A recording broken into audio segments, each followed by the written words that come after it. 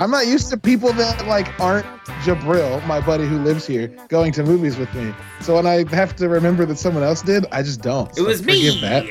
It was me, Austin. I didn't have that part on tape, so you're safe. I did not have recorded the section where you said, "Have you seen Morbius yet?" Oh yeah, you saw it with me.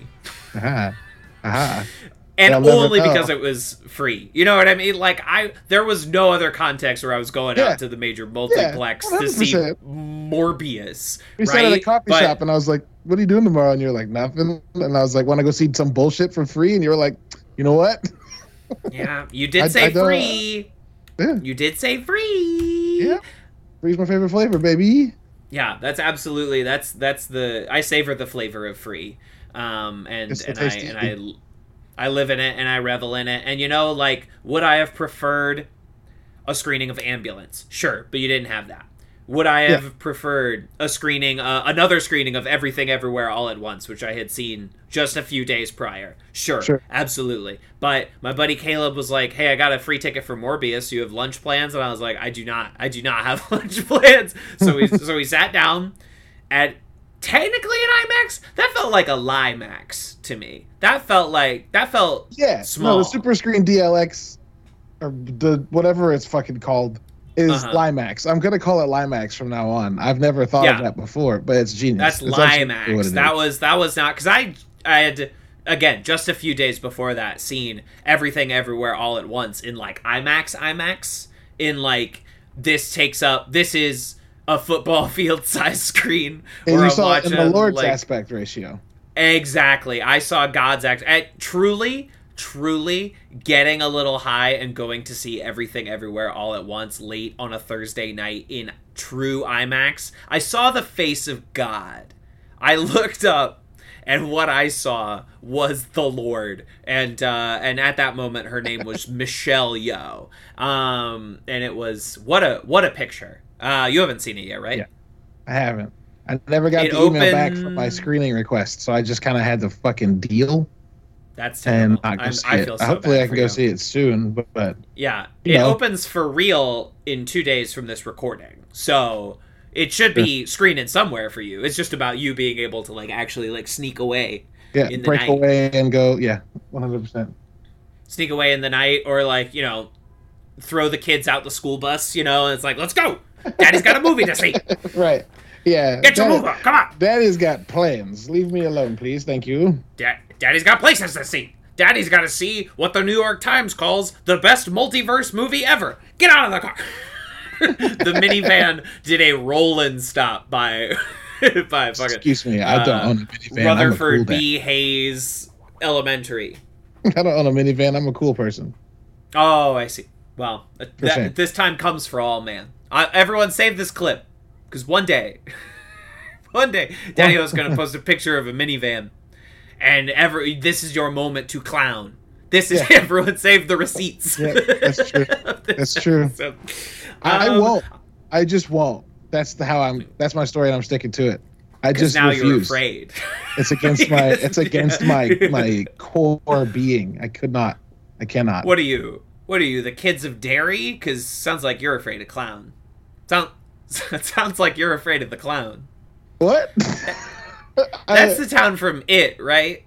Oh, I haven't seen that, Kevin. That's right, because you don't like spooky scaries. I haven't either. I haven't seen any version of It. So, because I guess people that make scary movies and I disagree about clowns and how scary they are. Whereas, I don't find them expressly pleasant, but I am not... Spooky clown don't scare me. Okay? Also, a spooky clown doesn't have to be demonic. It can be spooky all by itself.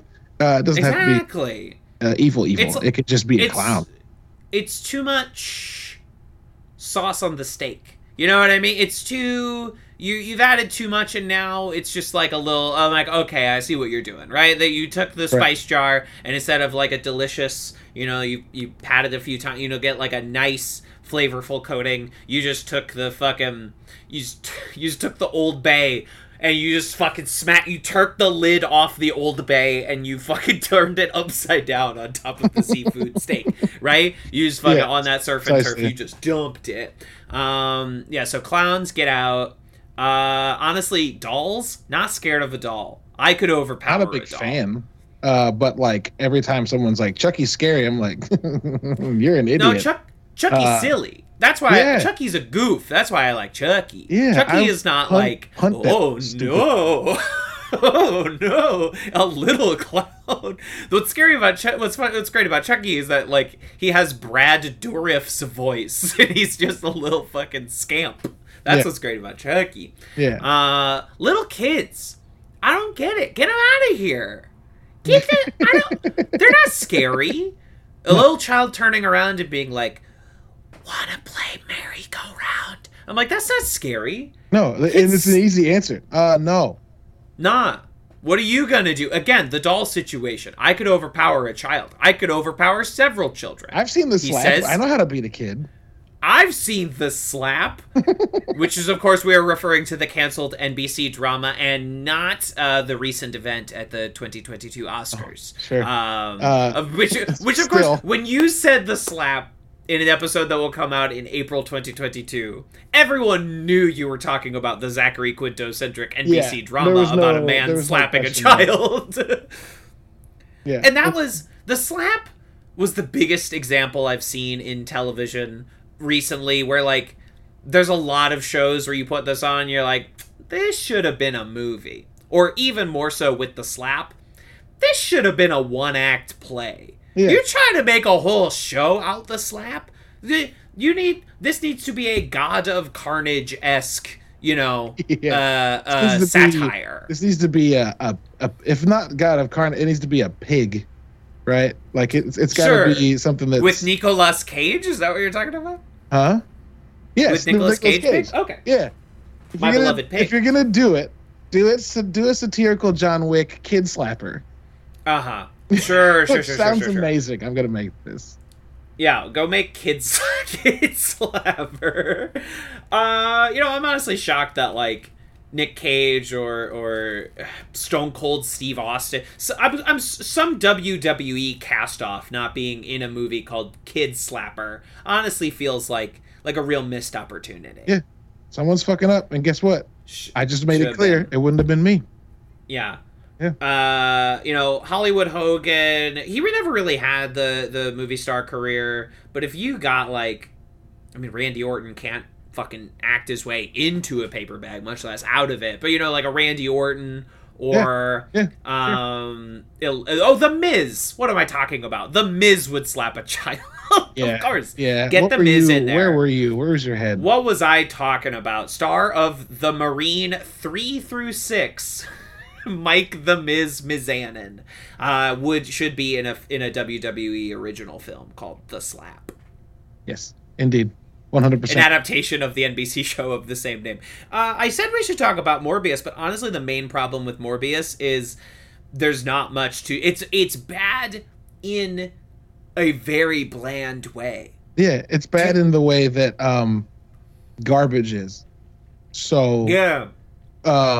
It's bad in a way that you don't have to explain it. Everyone just gets it. Which is unfortunate both for it and us. Like, there's just something... So, and you know what? I will say this. God bless. Under 2 hours. They cut that shit down. And you can see the seams. They left the seams where they took the dress in of the film Morbius, right? Where they rolled up the cuff of the pants. Because, like, I feel like half the film's dialogue is delivered off camera. And there are some characters that I'm like, I'm not sure Jared Harris said a line on camera. I think we talked about this. A tremendous... He was all off camera. Yeah, a tremendous waste of someone who has become Hollywood's erudite voice, right? Like, the guy one of our great gravitas actors. To say smart things. And a movie about a scientist didn't get a chance to really say any smart things. And that feels like a crime. It does, in fact, feel like a crime. It absolutely feels like a criminal crime. The kind that Morbius would either stop or commit, unclear as to his nature. because he seemed like an okay guy. He didn't want to be a vampire. But then, at the end of the movie, spoilers, no, if you're listening, you don't care. You don't care. You might think you care. You don't care about spoilers for this movie. But at the end, Michael Keaton comes down and he's like, hey, I think we should go do something sinister. He didn't even say that. But no, he just brought up Spider-Man in a universe where you've never seen Spider-Man. And this so supposed to assume then that he knows who Spider-Man is. And so Morbius goes, oh, yeah, that guy. I know that guy. Oh, of course, like, Spider-Man. And you're like, oh, you do? We've all met. When were you gonna let us know that? Like, where was he? Where was you were doing this in Spider-Man? New York. All of this was happening in the city of New York. So where was Spider-Man? Where was he at? Nobody even brought him up. No one was like, "Hey, Mr. Police, get Spider-Man on the phone." Hey, Tyrese Gibson, who is asleep. Hey, someone wake up Tyrese. The camera's been rolling. It was so nice of them not to wake up Paw Paw when the camera was rolling, right? They just let Paw Paw keep sleeping. Incredible. I mean, if you want to read my in-depth review, listener dear, go for it. There's not much that we can say. Like, honestly, there are a few things that I like. Sure. But those things were almost always nipped in the bud by the fact that even though I liked them in the moment that I liked them, or when I thought back on it, the more I thought back on it, or a moment later, it was represented differently. Like, the movie couldn't make up its mind about anything. His sonar changes, the way he moves, Wicked changes all the time.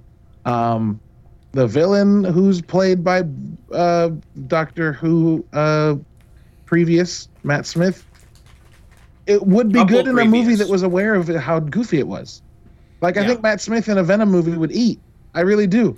But man, yeah. No, you saying that. Absolutely. Should have. Who did Venom fight in the first one? I feel like you and I were having the same question outside Morbius, and neither of us remember. Because in the second one, Riz Ahmed plays like another... Riz Ahmed.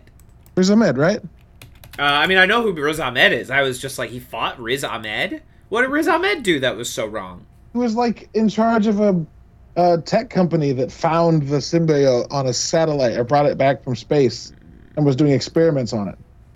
Doesn't sound good. Sounds dicey. But what did he do?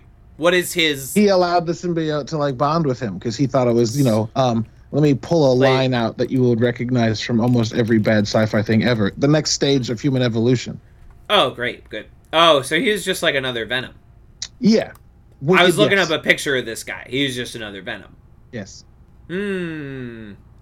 Well, good thing they did two of these, and he just fought two Venoms. Remember when the Marvel Universe had a deep and systemic problem with how it created villains that were unsympathetic and had goals that were obviously not going to work because I know there's a sequel?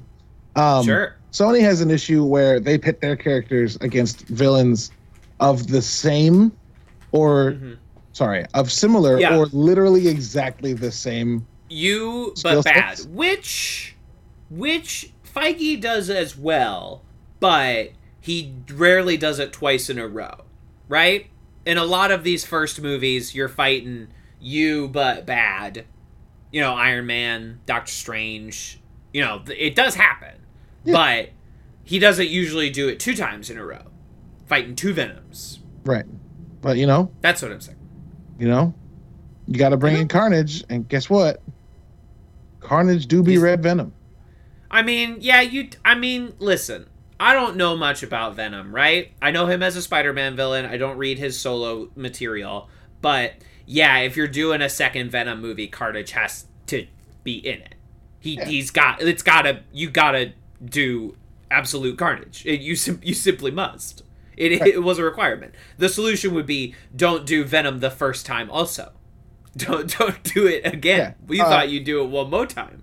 Also, this is going to sound mean, but they've earned it. The solution would be to have some courage and make an R-rated movie about a character whose suit is made of blood. His suit is made of blood. Literally made of blood. This cast has to make himself bleed for the symbiote to take over. God damn. Did that Comic in a books PG-13. So stupid. Comic books are so dumb. Wicked dumb, dude. My suit is made of blood. And if you're 8, you're like, oh my god, that's the sickest shit I've ever seen. Bro, it's so wicked, though. It's but, so like, dumb. all we do as adults is, like, fight about these little books that are like, well, no, his suit is made of blood. It's almost as if we're dorks. All we do is have petty arguments about these guys who are like, no, it's alien gunk mixed with blood. No, he fell into a vat of eels. That's why he is the way he is. Yes. You idiot, you fool. Oh my god, I forgot that was how they gave Electro. No. He was saving a blind man from crossing the street, and then he was hit in the face with radioactive waste, and then he was blind. You imbecile, you fool, you Philistine. How dare you not understand my Lord and Savior? The intricate, I'm like 30, 40 years late to this conversation, but I've been reading some Daredevil from them, and I will say, that Frank Miller could write and draw some Daredevil comic books. Yeah. He did a good job. Yeah. With that. Applause to the man. Good job, sir. Yeah. I understand why people asked me so many times for copies of your Daredevil at the comic book store. Because it's very good. I mean, if there's going to be someone to write that comic, it does seem like they accidentally fell into the right choice. Because he was an artist first. Yeah. He was just an artist on Daredevil, and he does that for, let's say 10 issues. And then he convinced them, he's like, no, I can write it too. And he was correct, he could. Yeah. That's crazy. That's crazy. Hey, man. One of my favorite artists, Sean Gordon Murphy, who did Punk Rock Jesus and Joe the Barbarian. And some Batman stuff. And yeah, did the Batman White Knight stuff. I mean, he's small market, which in small market you see a lot of creator owned, so they like do the art and the writing. But like once, so I think Joe the Barbarian was first, which was written by someone else. I cannot remember who. And then fucking Punk Rock Jesus is his own thing. And like, is it an incredibly rote and goofy premise? Yeah. Yeah, the Catholic Church takes the Shroud of Turin from a museum, gets the DNA off of it, and clones Jesus, and then accidentally makes twins, and then tries to dump one twin in a river, and that twin gets picked up and becomes a punk rock star. Like, that's wild. When will we come up with new stories? I've seen that 1,000 times. It's like, come on, when are we gonna come up with new stories? Come on, that old chestnut. That old chestnut of Joseph being washed down the river. Yeah, like, come on. Moses. Come up with another story, please. I mean, why when you don't have to? Why come up with a story when Morbius somehow still made $80 million in its opening weekend? Internationally, let's not, a pretty low domestic return. We can blame the rest of the world for this. It's not like they have fucking news, Kevin. What? It's not like they didn't have the fucking news. They could have turned it on and been like, oh, everyone hated this. But no, instead they decided to defy God and will go watch the movie. Listen, man, I don't know what people consider to be a hit anymore. I feel like we just kind of decide. I feel like a lot of movies come out that make the same amount of money opening weekend. And sometimes we say that amount of money is a flop, and sometimes we say it's a hit. What's going on there, guys? What's happening? Explain to me, please. Explain this. America, explain. So yeah, get ready for Morbius sweep, Morbius franchise, Morbius film world. I mean, who knows? Maybe it'll have a second weekend precipitous drop off. You don't know. Because opening this weekend also, I mean, the triple feature of Sonic the Hedgehog 2, yes, Ambulance, yes, and Everything Everywhere All at Once finally getting its wide release. So, maybe Morbius about to get fucking a triple curb stomp coming in. I mean, Sonic's going to sell like Bunker Busters because Sonic, the first Sonic was huge, and the second Sonic will assumedly also be huge, right? Like that feels that's determined. No one is questioning that.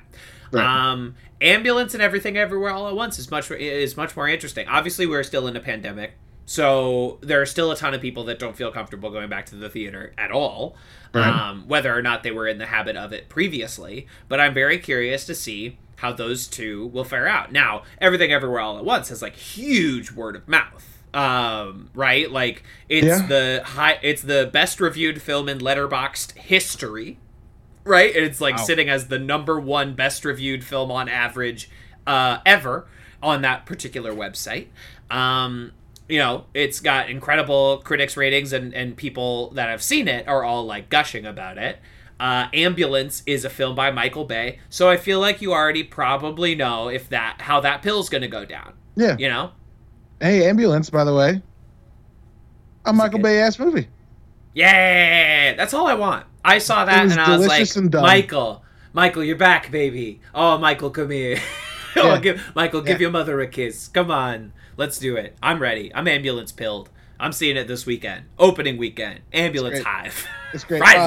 You can tell that he was also on Twitter when James Gunn saw the drone bowling alley footage in 2020. Except where James Gunn probably will use it like once or twice. Michael Bay was like, what if it was the conceit? Yeah, thank you. Michael Bay does not do anything once or twice. Yeah, that is what is beautiful. What is this subtlety? I do not understand. I don't know why I made Michael Bay French. What if he was Michel Bay and he was a Frenchman? That would be so banana. I guess that's what Luc Besson is for, that predator. But if Michael Bay showed that, I will make the Transformers. I like when the American muscle car turns into a robot man. And I will sell you Mountain Dew. You will drink my Mountain Dew. I made the Got Milk commercial. You can lick my shit. Yeah. He seems like a really great person to hang out with. Yeah, Michel Bay. He's my new character. Hey, Lorne. Hold on. I gotta call Lorne Michaels again. Lorne, buddy, let me back on the show. I got a great new character. Get this. He's Michael Bay. Director Michael Bay. Yes. But he's French. Yeah, who would have thought? And Michel Bay. Who would play French? Call me back. Who would play French Michael Bay? Me, Kevin. You would? Or Vincent Cassel. Oh. Yeah. Oh, magnifique. I would watch this. I would watch either version of this, you or Vincent Cassel. Why don't we do it like it's John? Both. We both. Why don't we do it like being John Malkovich? And there's just like dozens of actors. Not like being John Malkovich, because that's just all John Malkovich. But what if there's what about that movie where like playing Michael Bay? What was that? The Imaginarium of Dr. Parnassus, where Heath Ledger was originally cast, and then they added Johnny Depp and Andrew Garfield and Oscar Isaac. Well, no, Andrew Garfield is not playing. Okay, all right, excuse me, sir. Heath Ledger sadly passed away, and he is replaced in Triptych by Colin Farrell, Johnny Depp, and Jude Law. Okay. You were not wrong. Andrew Garfield is in it, but he is not. He is not a Heath. He is not a Heath. He's not one of the Heaths. Okay. There's also that movie. I want to say it's called I'm Not There, where 6 different people play Bob Dylan, and it's like Christian Bale, Cate Blanchett, Richard Gere. I know. There's like a couple other recognizable folks either, but I didn't see that movie, so I can't remember. But that's it. I think we could do, what was that? Love and Mercy, where Paul Dano plays young Brian Wilson and John Cusack plays old Brian Wilson. Sure. And that's me and Vincent Cassel. Which, like, honestly, if I can grow up to look like Vincent Cassel, good Lord, I could never dream of a better existence. Yeah, just all the advantages. To grow up, he said, as a 29-year-old man, to grow up and be the Night Fox from Ocean's 12. Hell yes. Would be my dream. My dream. to look like almost anyone in Ocean's 12 is like the height. Yeah. I think if I lose these 10 to 15 pounds I'm trying to shake, I think I will look like half the cast of Ocean's 12. That's what I have to believe. Yeah, sure. I mean, you've got to go for it, right? What's the quote? Aim for the moon, because if you miss, you'll land among the stars. Yeah. I hate that quote, because if you miss the moon, you're fucked. You're in the stars vacuum of space at all. No. Yeah, you're fucked, man. Well, hopefully you're in a rocket and you have some supplies and things. The night sky is dark. The night sky is dark, for all the stars are in Ocean's 12. Coming to theaters 2004. Good film. Everyone check it out. Ocean's 12. All the Ocean's movies are great. All the Ocean's movies are great. They get worse and worse as they go. But they also 11 and 12 fucking don't. Yeah, 11 and 12 are very close for me. They have a completely different vibe that hits me at a different moment in a different time. And I recently rewatched the Fabergé egg one, right? Yeah, 13 is the one. 13 is so wild. Ocean's 13 comes out in 2007. Summer of 2007, which was the summer of trilogies, because it was like Spider-Man 3, Pirates 3, Shrek 3, Bourne 3, Oceans 3. They all come out. And and also, if you remember, the financial crash will happen the following year, 2008, and there is no film that better epitomizes right before a financial the excess before a financial crash better than Ocean's 13. Yeah. Because like that movie doesn't even have like stakes or it's like a prank war. It's like a multi-million-dollar prank war with Al Pacino, which makes it kind of fun because that's fun to watch. I like that. It's great. Why wouldn't you want to watch that? Yeah. Ocean's 13 is only bad in comparison to Ocean's 11 and Ocean's 12. Right. And then we got Logan Lucky. Logan the spiritual successor. Logan Lucky. Baby. What a picture. The year of Channing. Good. It's Channing's year. We're back in it. Here we go. My boy has returned. My big dumb boy. My strapping lad has come back to us when we needed him most. That movie is so good. Also, Adam Driver's great in that movie. Daniel Craig, of course. Yes, of course. Of course. Riley Keough, is that her name? Do I have that right? Yeah, she's fucking great. It's a stack, and Seth MacFarlane, of course. Lest we forget. And then Hilary Swank shows up, doesn't she? Hilary Swank. Yeah, the Swank doesn't come in until like Act 3. No, like the Swank doesn't come in until like the epilogue. The Swank is an epilogue character. She's the investigator that shows up and then finds out that no one gives a fuck that money was stolen. I think there was a heist here. Yeah, it's great. It's great. Everyone's like, that stuff was covered by insurance. And she's like, so what do we? That's it. What do we care? Like, y'all, you're good. Okay, cool. You don't care about thieves, filthy thieves, and they're like, no. And then it's wicked suggested at the end of that movie that like she's either in on it or knows. She's about to catch him, right? She's still following them. Spoilers for Logan Lucky, I guess. She's gonna keep following them. She's not gonna give up. Whether or not anybody cares, she cares. It's a weird end to the movie. I've always found it. Are we gonna get a Logan Lucky 2? No, I don't think so. I think it's not. I think there's something that happened with all of our brains, myself included, where like you see an ending like that and you're like, oh, they're setting up for a sequel, and it's like, no, it was like thematic. You know what I mean? It was like their luck is gonna run out, and you know that at some point, but it's not as if they were planning on making another one. You know what I mean? Yeah, sure. I don't know. I'd watch another Logan Lucky. I mean, of course I would. I'm not saying don't do it, but like I don't. It was not sequel bait in that classic way. Sure. It's not sequel bait like at the end of Morbius when the lady opens her eyes and her fangs and she's like, I'm alive and also a vampire. And like she doesn't even get like a line after that. She just goes, oh. It's like, do you remember the Edward Norton Incredible Hulk where they drop that shit on Tim Blake Nelson and he starts turning into the leader? But we're not going to see that. Yeah. Oh shit. That's right. His head starts. It starts because he was Samuel Stearns, the leader. Yeah, I thought that was a dog reference, but like, I was. But to what? Nobody knows Hulk character. Come on, who knows the Hulk supporting cast? Me? Okay, I do, but no one else does. Someone has to. I'm the lore keeper of the Hulk. I'm like, do you remember the Incredible Hulk TV movie where they brought in Daredevil? And everyone's like, no, why would I remember that? Why would anyone know that? And I was like, me. I remember. The lore keeper remembers. The lore keeper remembers when they brought in Thor to the Incredible Hulk TV show. Oh, man. Man. Yeah, wild times we live in, huh? Greatest superhero show of all time. The Incredible Hulk with Lou Ferrigno. Yeah. And David Banner or whatever, because they thought Bruce was too gay. Did Lou Ferrigno turn out to be like... does he suck? Does he suck? Is he like Kevin Sorbo? I don't know. No, I don't think he's a right-wing guy, at least not that I know. I think he's still alive. I know, he's definitely still alive. So is Kevin Sorbo, and everyone forgot that. Oh, yeah.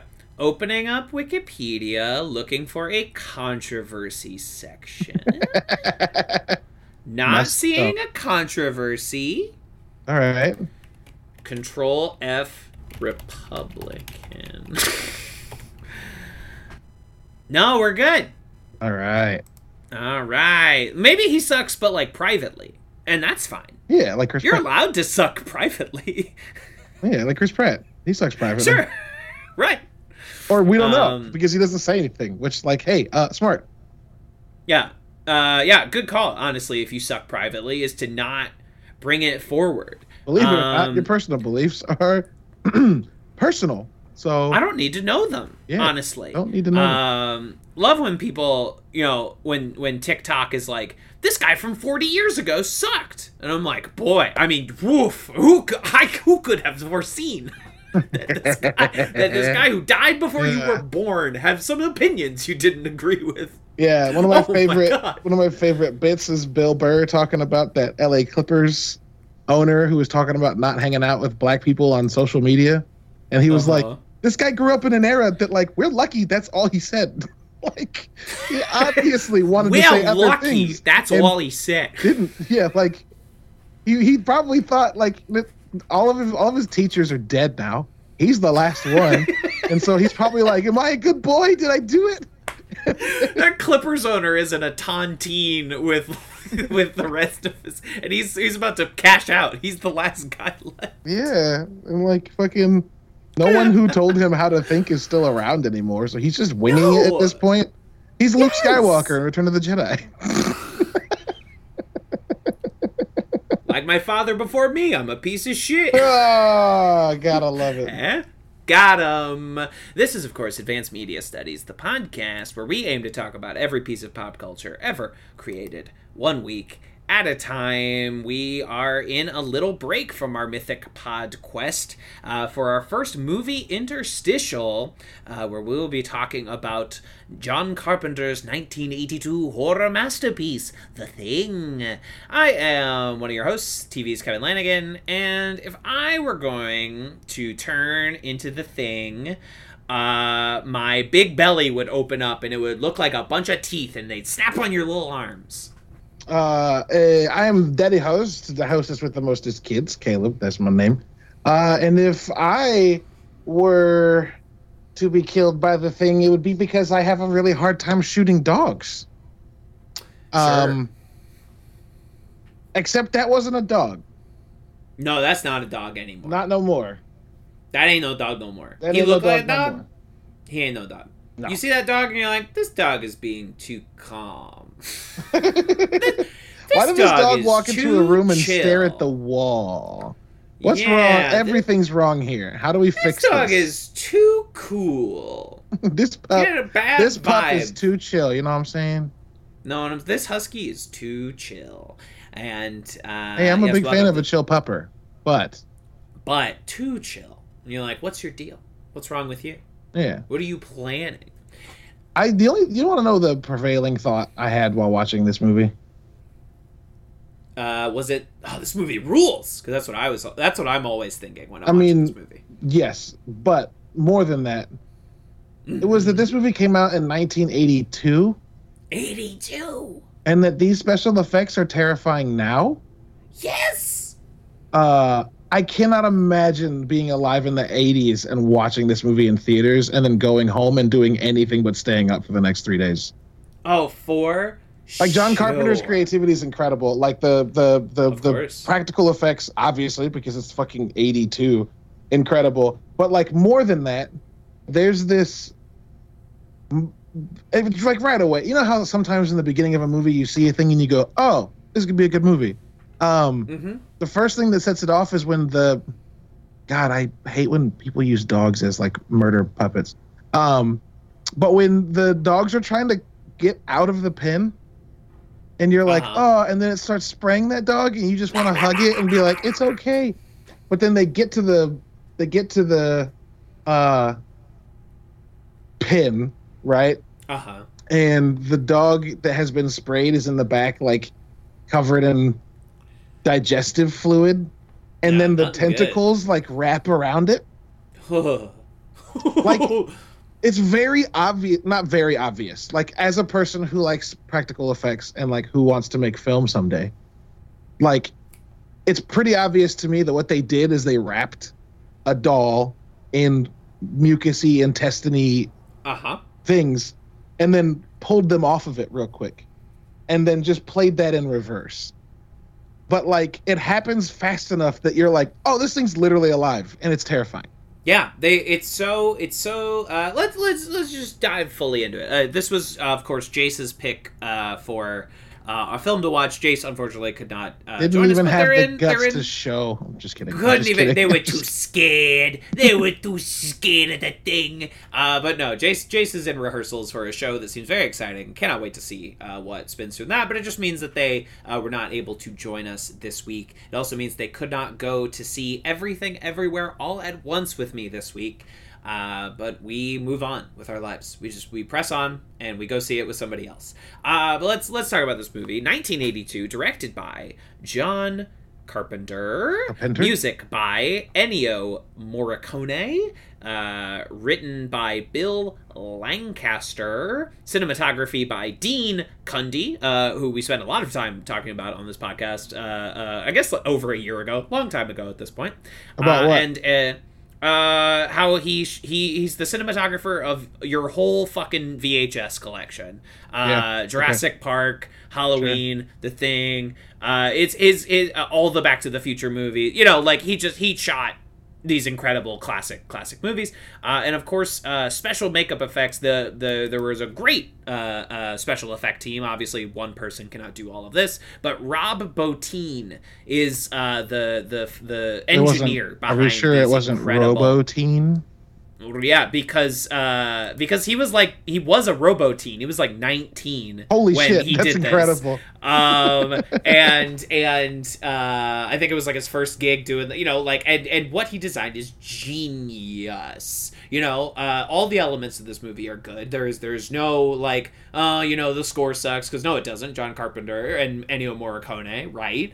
The acting is good. You have this great, dependable cast of characters, but the special effects are just on another plane of existence. Yeah. When the fucking guy's head drops off and it turns into a little spider, or when it's like dragging itself over to the chair with big tongue, when they're freaking out when the guy with the crazy hands, and then there's the little stuff like that great image when they go to visit the Norwegian camp, and that one corpse has like slit its wrists, and there are these like huge icicles of blood like cascading down from its arm. It's so cool. Everything about this movie is so fucking cool.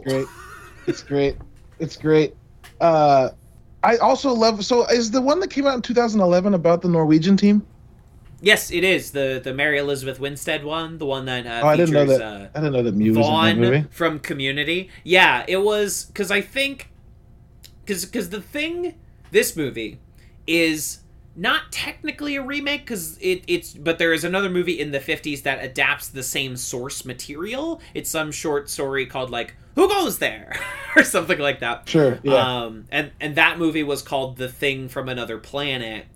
This movie is an adaptation of the same material, but they wanted to keep kind of the same title, so they called it The Thing. And then they were, those 30-year cycles where 30 years later we're like, we could remake that. Yeah. They kind of do it with that Mary Elizabeth Winstead movie, but The Thing is such like a beloved fucking object by so many people that they're like, well, we don't want to quote unquote piss off the fans, so it's like we'll kind of do the same movie again, but in the Norwegian camp. Exactly. So when they visit that camp and it's like a smoldering pile of corpses, you're like, oh, one of those corpses is Mary Elizabeth Winstead. Amazing. One of those corpses is Vaughn from Community. Yeah. Do they? I obviously haven't watched that one. Do they? Neither have I. Like, does that movie end with people in a helicopter chasing down a dog?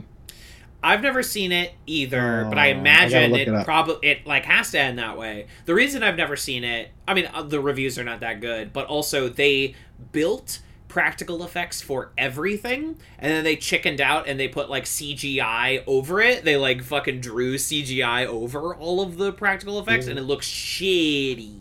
Sure. It looks bad. Whereas this movie looks good. Yeah. I haven't watched. I didn't watch either of these. To be honest, I'm finishing my first watch through of The Thing right now. I'm realizing. I realized as soon as I started it, I've seen most of this movie. Yeah. Sure. So like it's just connective tissue, which like, cool, that's fine. But I've seen all of the parts that are important in this movie, which is saying something, right? Like a movie that I haven't seen, but is so like, I don't want to say quintessential, but like responsible for so much of like how movies and horror and body horror and practical horror are done for the next 50 years, Absolutely. 40 years, that like I've just through osmosis basically absorbed it, which is awesome. Right, absolutely. I mean, yeah, it has one of my favorite like final moments in a movie. I think it has a perfect sort of like small ending. The third act with like the big dog monster is like a little. That's the only moment of the movie where I'm like, a little. This doesn't quite land in the way that I think they want it to, but immediately following that with Kurt and Keith is just, that's sublime. That's how this movie absolutely has to end. I won't spoil it for you because it seems like you're rounding the bend. You might be coming up on it. You're getting there. Well, at that point in the movie that you're probably at, there's no like important dialogue, right? No, you're not missing. Yeah, when I say connective tissue, I realize that like, I can just kind of beep beep beep beep skip through a lot of this stuff. A lot of the shit that they're learning is shit that you already know, right? Just again through cultural osmosis, you're like, okay, I know that like the thing, it kind of takes you over from within. It like takes over your cells, and so you look like the thing. You might not even know if you are the thing. I like how unclear basically all of the rules are. You know? Right. Yeah. Yeah. That it's like, we don't really ever find out if the things know their things. The creature has no, like, core shape that it ever manifests back to. Like, even, the scary monster in the ice pit is just, like, some dogs. Yeah. It's some fucked up dogs. And Wilford Brimley. It doesn't, like, there's so much that we don't know. It doesn't appear to have any weaknesses, but, like, yeah, you can burn it. But you can burn everything. It's not as if we find out that, like, it's weak to water or whatever. No, it's great. It's like, we're overmatched. We're outmatched. Mm-hmm. That's the correct word. We're outmatched. Absolutely. Let's see if we can figure out how this thing works. And I was a little surprised that, like, the hot wire in little petri dishes of blood fucking worked. It works. I was like, no way. What a great scene. Super good scene. That is. The whole, like, also, let's just, like, our guy, Keith David, in his prime, in his fucking in his This is prime. basically the first thing he ever did. It's like one of the first things he ever appeared. It's incredible. And it's incredible. What a star maker. What a goddamn champ. And then of course he comes back for Carpenter's They Live. An iconic performance in there. But there's the moment where they realize that, I can't remember the name of the guy, but the guy that Kurt Russell just shot in the face for charging him, which, like, wicked bad idea. Guy's got a flamethrower, stick of dynamite, and a revolver. You've got a scalpel. Stay home. Stay home. You can't be doing that. Yeah. My man. Like, no one needs a hero right now. Everyone needs to survive. Hang out. Let McCready point a gun at you. It's, like... He's the level-headed helicopter pilot. Like, just let him point a gun at you, man. Like, literally, the whole point is, if you act in a violent way or a weird way, that's a problem. So why would you stand out? The sore thumb gets the fucking hammer. That's not how that phrase goes, but the squeaky wheel gets the oil, and but this case, time I mean it in a bad way. Yeah, the oil is linked to fire in a flamethrower. Yeah. it's not gonna go good for you, my man. Do not do that. And I love I love the way the scene gets like interrupted by a thing attack, and then they're like, oh, well, all right, 2 more. Well, shit, all right, we gotta finish this. Do everybody. And it's so good. And honestly, if you know what you're looking for, the part where the blood jumps out of the petri dish, so good, it's so good. And also you can see that it is a fake hand, because of the way they've built the contraption for the blood to sort of it's out. Yeah, you can mad see that, like, that ain't a hand, but like you kind of do have to be. You have to, like, know what you're looking for. You do, 100%. But that's also part of, like, that's one of the beautiful seams where you're like, oh, I can see the, like, ingenuity behind that seam, right? That, like, the guy is off camera with a little thing up a fake arm, and he goes, nah. He pushes it because it's scary. Also, I love that I brought up Keith David because he tests the blood of that guy he just shot in the head. And Keith David's like, guess it kind of makes you a murderer, doesn't it? It's like, makes you a murderer. Nobody here cares about that right now. But we're not going to care about it even more in a second because our buddy's going to stick to the fucking ceiling. Yeah, it's going to be nasty as shit. Windows is going to get ate. Windows is going to get fucking chomped. I love that, like, the 1980s has not reached this research station. This is a 70s ass research station between post-ironic disco stew fucking rollerblading around and Windows is the most 70s man I've ever seen in my entire life. To be Windows. To be Windows. Honestly. The ideal. What? I'm the hair, radio guy? The beard, the glasses. Yes, please. He reminds me of Charlie Day, which is funny. Sure. He looks exactly like, speaking of Predators, like Hyde from that 70s show. Like, that character feels intentionally styled after Windows, Sure, yeah.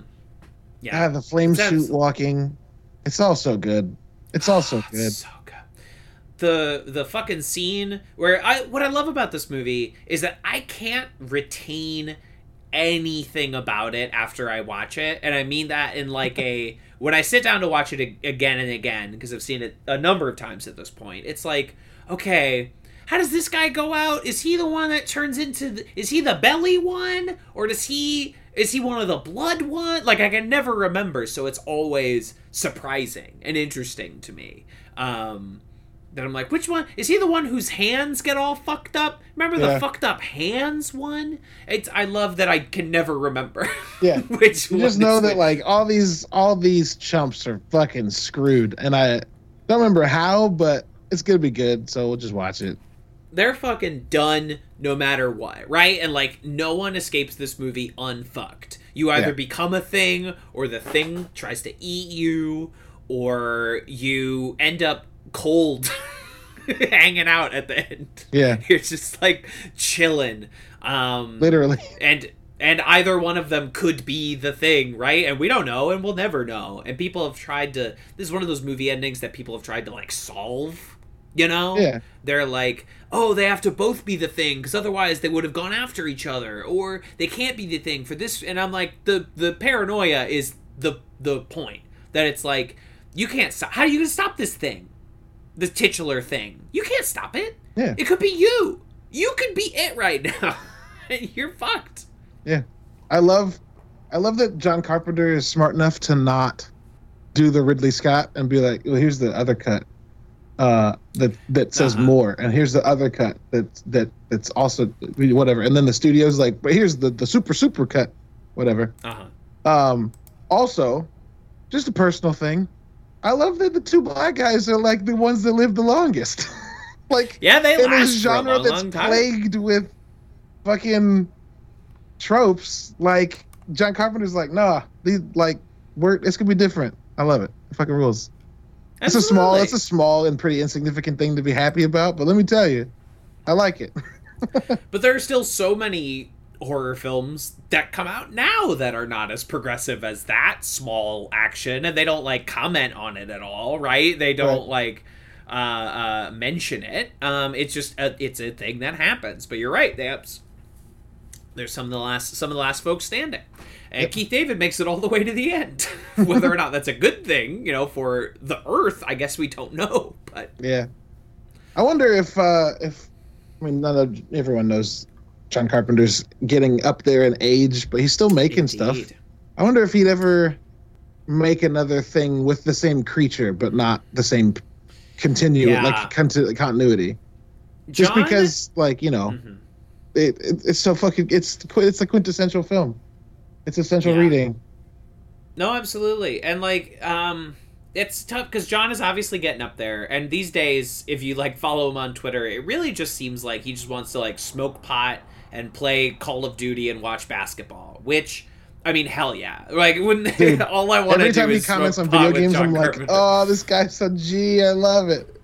Yeah, exactly. And he just got so fucked over by Hollywood over the years, as just about everyone does, that he just burnt out on it. He doesn't need the money because he made Halloween, and so he makes money off of that constantly, and then all the new Halloweens, right? And it's like, oh, what else does Fool do? Escape from New York, The Fog, The Thing, They Live, and a lot of these, some of them were huge hits when they came out, like Halloween, and some of them took a while to appreciate in people's imagination, like The Thing, which was a huge critical and commercial flop when it came out, which is why it's weird that the Stranger Things kids have a poster of it in their bedroom, because no one liked that movie when Stranger Things happened. But anyway, it's fine. But he seems burnt. All he does is music. He goes on music tours. He does shows sometimes. Yeah, which is I've sick. listened to a few of his albums. They rule. Yeah, they're great. They're really good. Isn't he doing those? Master. Isn't he doing that music with his son? He does music with his son. There's another band that he collabs with. I can't remember what they're called. And he just hangs out. I think he has almost no involvement with the new Halloween movies, but he does do the score for them, which I think is interesting. It's also incredible. So that's a paycheck. Every time they turn The Thing into a board game, which they've done, or The Thing is begging for an Among Us style, trader game. Yeah. Someone my must God, have Kevin? done that. What? Do you know how fucking good an asymmetric multiplayer game focused on an Arctic base? Yeah. Oh my God. Yeah. I know how good it would be. Be sick as hell. Oh no. This game needs to happen. I know. There's gotta be... Someone's gotta be thinking about it. Someone has to have done it. I cannot believe that no one would... What do you type in? Well, I'm looking. Yeah, we're both on it. The Thing video game. Right? Because obviously there was a The Thing video game. It was a third-person shooter in 2002, which does not feel a third-person shooter survival horror video game of The Thing. Boy, Google just showed its whole ass to me because the first thing that popped up was, is The Thing based on Among Us? Which is like when those kids were like, that guy from Fortnite has his own game. And it's like, nope, Master Chief is I just want to murder somebody. Backwards. Oh man, that's incredible and upsetting. Do you guys know they made prequels with Tobey Maguire, Spider-Man? Did you know they made prequels? Thought that. What is crazy? I need a game. I guess we were all 12-year-olds at some point. We all didn't know shit. April 8th, 2021. The Thing should have copied Among Us by now. Yeah. Yeah. Actually, yeah. Of course. Exactly. It didn't have to be... There was like that Friday the 13th game where it's like one of you plays Jason and everyone else plays a regular teenager. Yeah, and you're all at camp, whatever it's called. Right, and like you all have tasks on the Arctic Research Base that will prevent the Thing from doing Thing shit, but if one of you is playing the Thing and you want to do Thing shit, and that's it. Video game. Just give me a producer credit. That's all I ask of anyone out there listening who's like, that is a good idea. Whatever Unity asset flip you make to satisfy this criteria, just give me a producer credit. Yeah, here you go. March 1st, 2022. The tech is here to create the perfect John Carpenter's The Thing game. The first line, the lead is John Carpenter and Blumhouse may make a new The Thing movie, but what we really need is a good brand new The Thing game. And so we're not the first to have that thought. No, but you are absolutely the first to say it out loud to me. And it's so absolutely fucking stacked for it. It's so stacked. It's shock. It must be like a rights thing. It simply must be that like. But they've made games based on The Thing. They exist. I know there's like a board game, and there was that again 2002 third-person shooter game. Which let's see if we can track down a copy of that. It might be really bad. I'm sort of in a state of not caring, morbid curiosity. You know what? That's what YouTube Let's Plays were made for, actually. This is Kevin. true. What are you doing with your time and with your money? But yes, so it's fucking Taylor. How many Alien games have we gotten? How many good Alien games have we gotten? That's a far easier question to answer. Well, it's a far easier question, but many games based on Alien, right? Okay, we can all agree on that. How many games have we gotten based on Alien? How many games have we gotten based on Tarkovsky's Stalker? Yeah. But there's been one The Thing video game. It boggles the imagination. It boggles the mind. Yep. It takes the mind and it puts it in a boggle. Right? It's silly. It's silly. Yeah. It's all I'm saying. Downright goofy. Kurt Russell looking a snack in this movie in his little hat, in his little furry hat. Or no, he doesn't have a furry hat. He has like a big cowboy hat. He has like a big Arctic cowboy hat, which is great. I love that we open the movie with him opposite the chess computer, and he just fucking dumps his drink brandy in it. Which, like, my man, okay, waste of a good brandy. I don't know if you know, we're in Antarctica. We're not getting another shipment. Stop wasting brandy. Also, we have one chess computer, McCready. Oh, God. Get it together. Why would you just fuck that up? Why would you just go, you know what? No one can have fun with this because I couldn't have fun with this. That's a fucking equivalent of a table flip, right? But for everyone else, Watson, in a way that means that it can't be fixed. Yeah. What was the chess computer? I can't remember. Watson was the Jeopardy computer. I can't remember what the chess computer was called. Anyway, you know what I'm talking about? The chess computer. If I type in chess computer, am I just gonna get some horseshit? Give me a hint. It had a name. It did have a name. It had a name. You might want to search like chess AI. Chess AI computer name? Deep Blue. Oh, I said give me a hint. I thought it was like a person's name.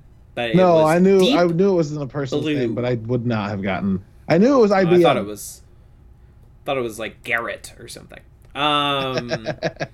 But it was Deep silly Blue. Bitch. No, of course. Not to be confused with the band Deep Purple.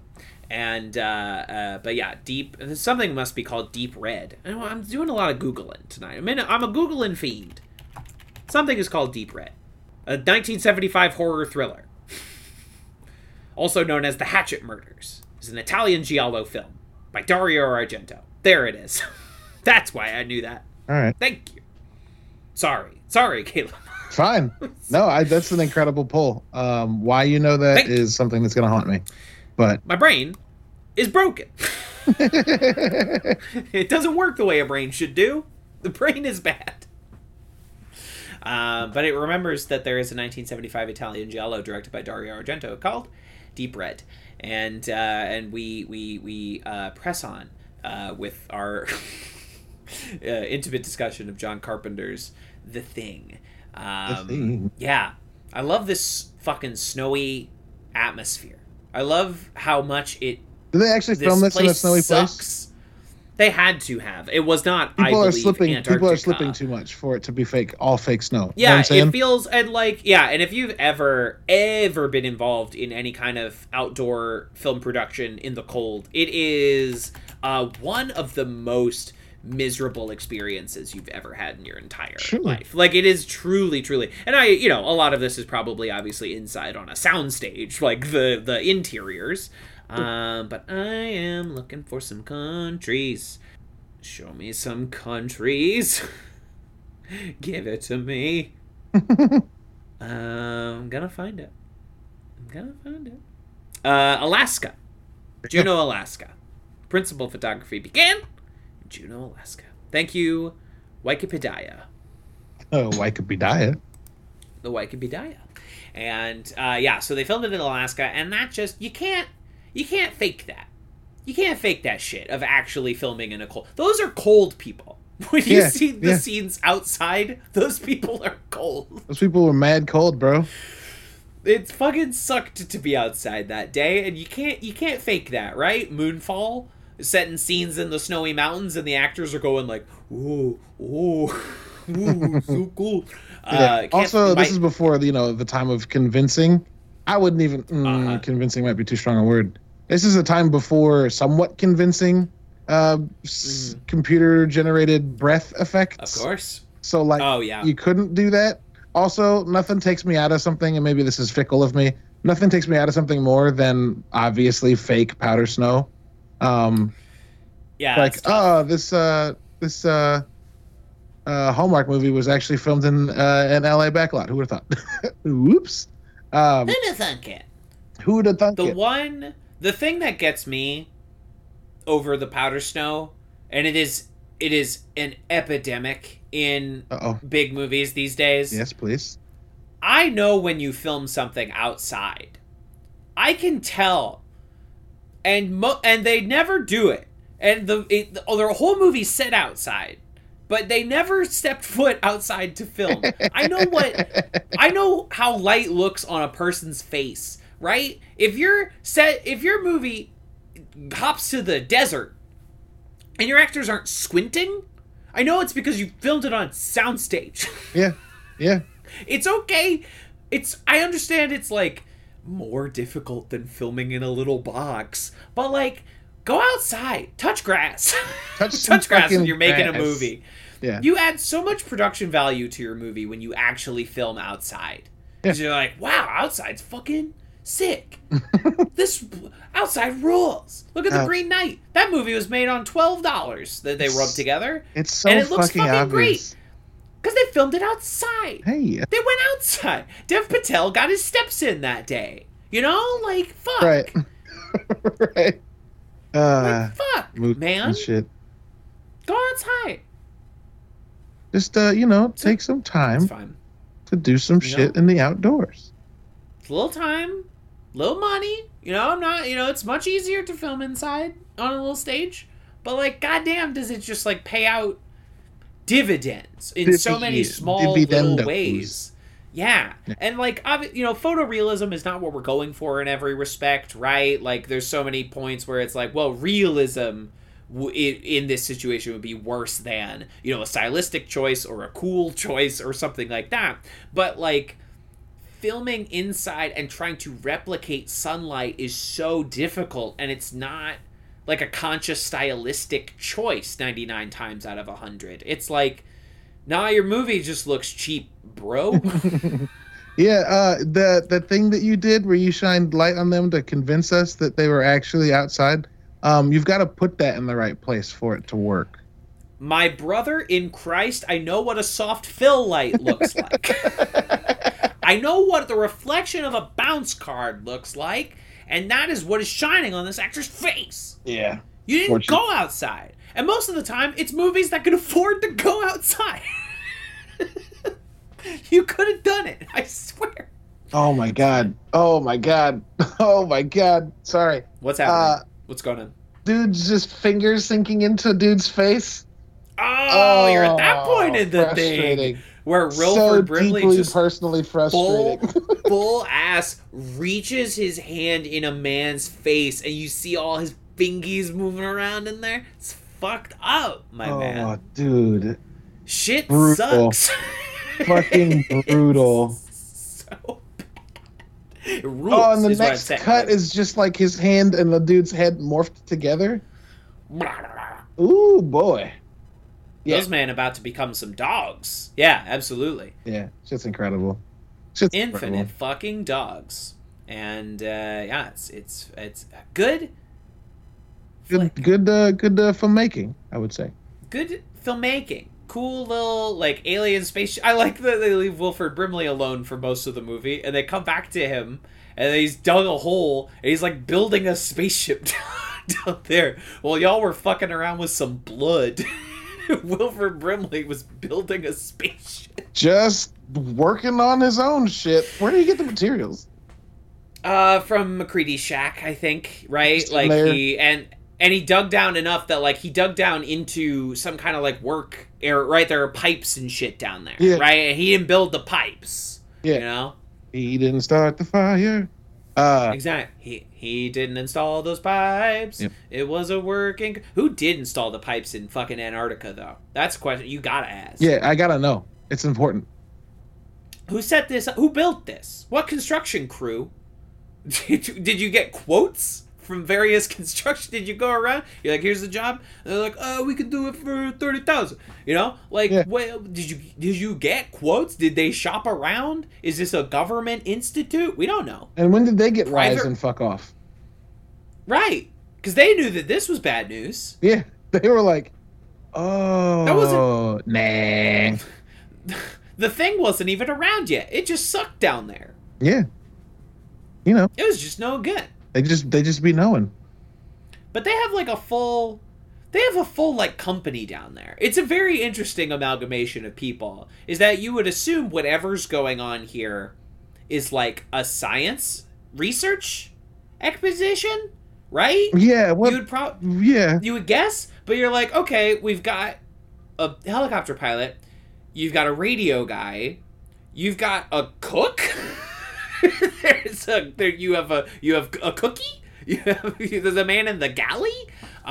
You have a lot of people that seem to be guns and like a couple scientists. What is this expedition? Yeah. What is happening? What are they doing? What's their plan? And why do they? What's the Norwegian team doing? They're also over there, which gives us some semblance of like. Yeah, they could be doing something out here that other people be doing, but like what? Fine, who cares? Yeah, Wikipedia just says American researchers. Of what? For whom? It honestly doesn't matter. I've never thought about it until now. But you're like, yeah, what were they? What were they doing down there? What's your deal? Why are you like this? Yeah. Why did you bring a rollerblade man?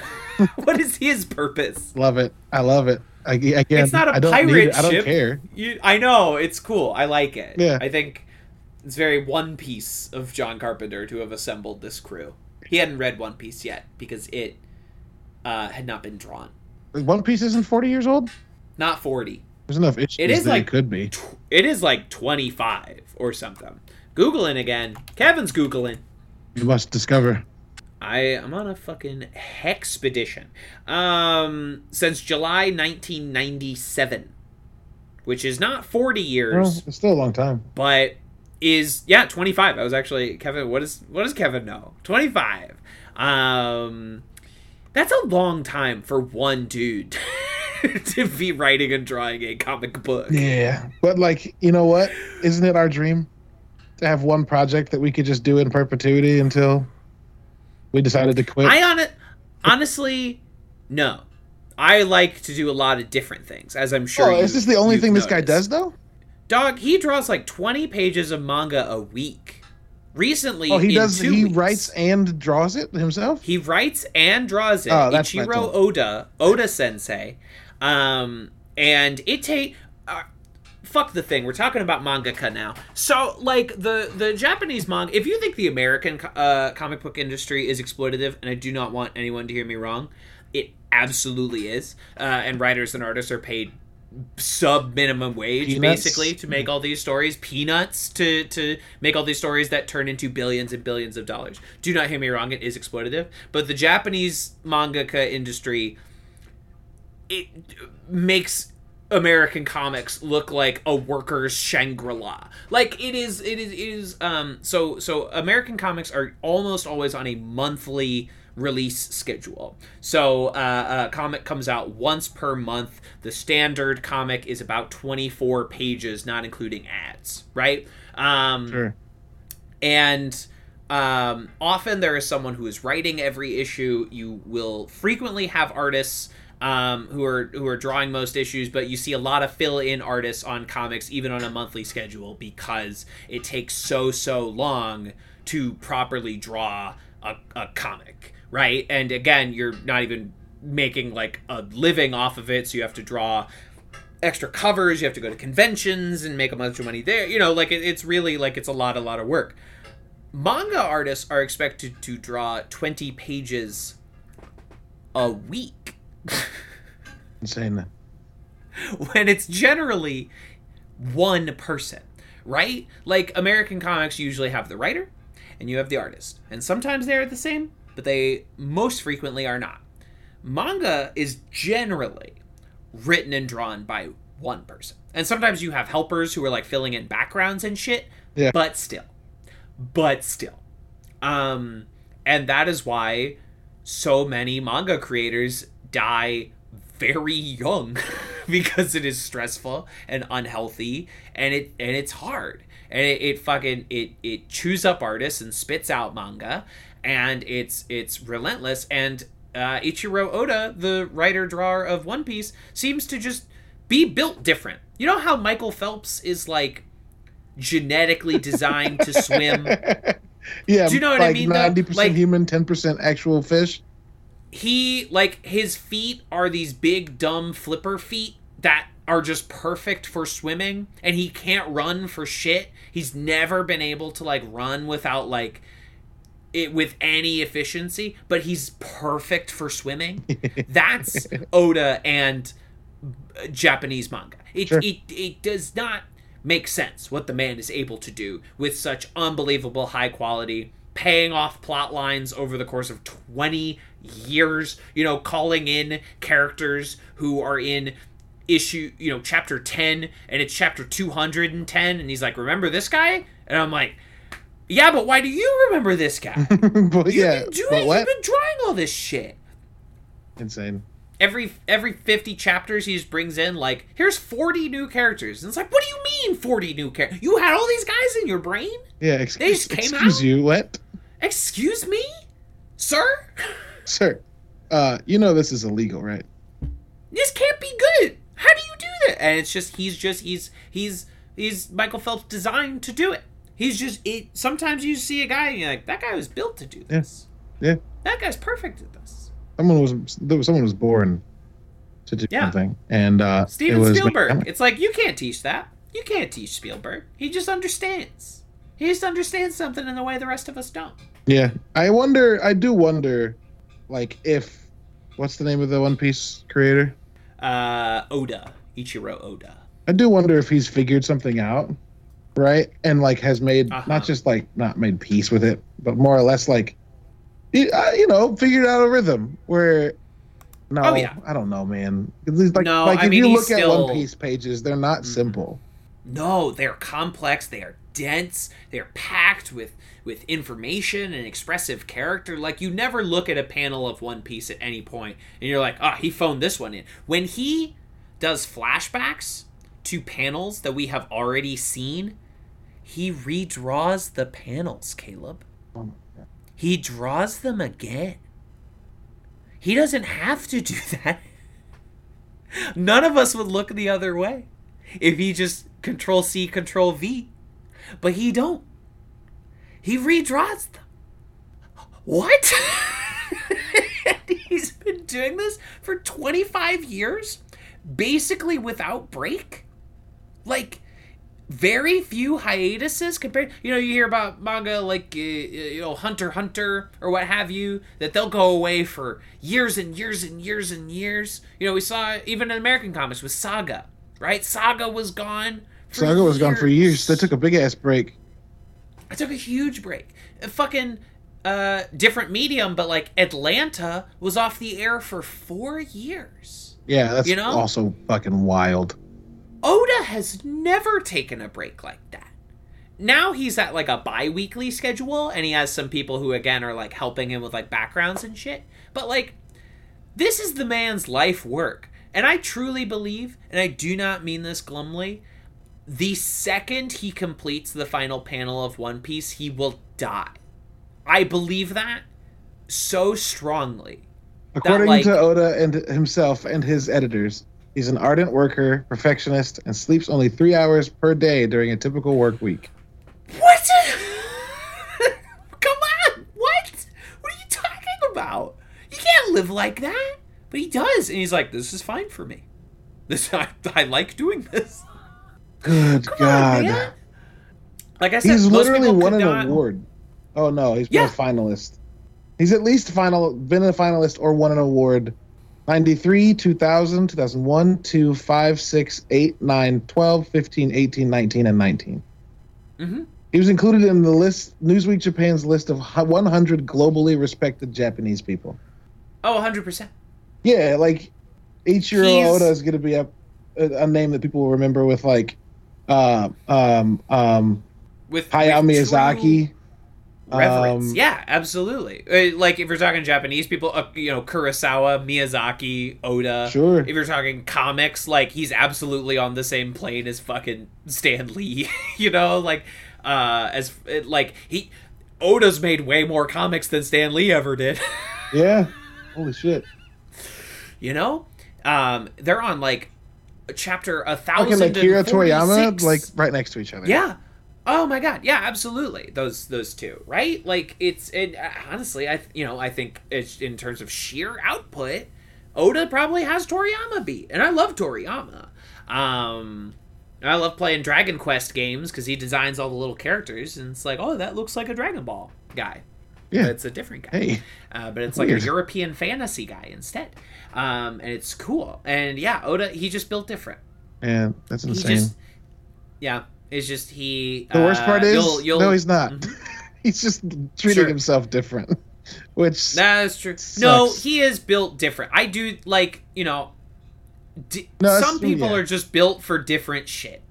You know what I mean? Yeah. And you can teach a lot of things when it comes to art, when it comes to work, when it comes to habits. You can't teach anyone to be Oda. Or any more than you could teach someone to be Michael Phelps. He was born a fish man. Now he trains hard. He works very hard. So does Oda. Like they've worked very hard at their craft. That is not dismissing anyone's like effort and work. But they were just built different. And they just they found the thing that they are just perfectly suited to. Fucking insane. Yeah. It's fucking insane. I hope everyone out there finds that thing that they're perfectly suited to. You find that thing that you find your perfect little. Yeah, you find your niche. Doesn't have to be work. No, it's not just valued on like your income, what you build in. If you're the perfect dad, I hope you found that. Dads out there. We live in America. It's perfectly fine to be. We should normalize it being okay to just be good at being a human. Yeah. Instead of like tying your worth to your output. Yeah. If you just get like super into making like delicious omelets on Saturday mornings, and that's just like your zone, that's beautiful. I wish that for everyone. Yeah. I'm deeply upset by the fact that this movie ends the way it does. I love it, but I also hate it so fucking much. But it's also like, come But it's also like, but it's perfect because it's a movie about like paranoia, and we just end on two people that have no way of proving anything to each other. Yeah, and it's like, and we don't know. That could go any way. They could end up killing each other. They could both freeze. Maybe one of them's a thing. Maybe they're both. Maybe neither. It's a perfect ending for this movie, which is so steeped in that lack of. There's that quote from McCready in the middle of the movie that I saw reposted 1,000 times during quarantine, where it's like, nobody trusts each other anymore, and we're all really tired. Yeah. Like, I saw that image so many times. It's like, hey, it's perfect. Ugh. That sums up how I be feeling, McCready. Yeah, get out of my brain. How dare you? How dare you do this to me personally? How dare you? How dare you? Where do you get off? It's a question I've always. Off at question I've always wanted to ask. Atlanta stop. I almost called it Atlantis. Antarctica stop on the train. Atlantis stop. Because the Atlantis stop. Why not? Because it used to be an above ground land, and then it got sunk to the bottom of the sea, as we all know. Yeah. As we all learned from James Wan's Aquaman. It was a thriving society that had robots, and then it got attacked and it sank. But it's okay because they were fish guys. So it was chill. Yeah, that's the best summary of that movie I've ever heard. Am I wrong? No, in 0 ways are you wrong. And there are 7 kingdoms, and they all have different shit going on. Earth, wind, fire, water. Yeah. And then the Crab Nation attacked. Well, there's the Brine Kingdom, which is, of course, the crab people, voiced by John Rhys Davies. There's the Jaimin Hansu, like, seahorse people. There's the Orm people, and they kind of control the waves. But then there's Aquaman people. Well, he's the only one that can talk to fish. I'm getting my lore mixed up. And then there's the Trench, who we all remember. The scary fishmen. Aquaman just stops for a minute and is like, what if we were scary as hell? And I'm like, damn, Aquaman, I didn't think you had it in you. I'm not quite sure I know why you had it in you, but here we are. But I can't argue, because it was scary. Yeah. It was cool. And when he dives down with the flare, that's some good shit. And then you look up who directed that movie, and you're like, oh, right. Oh, right. Of course. Oh, yes. Oh, yes. Saw. Oh, yes. Malignant. Yes, of course. The Conjuring. It all makes sense now. Now it makes sense. Now all the pieces fit together. Furious 7. All the pieces fit together. The scariest of the Fast and Furious films. Sure. All right, what would be the scariest of the Fast and Furious films? The one where Letty gets killed. Because I had a crush on her. That one is scary bad. Oh, we all have crush on. It's Michelle Rodriguez. Yeah.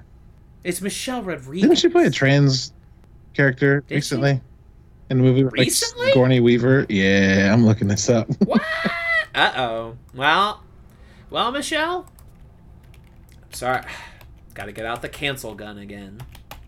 Gotta it's a Nerf gun. Michelle. Because you're nerfing that career as a nerd. Hey.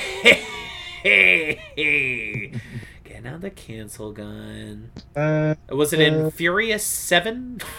Where she played? The Assignment. The Assignment. He plays a character named Frank Kitchen.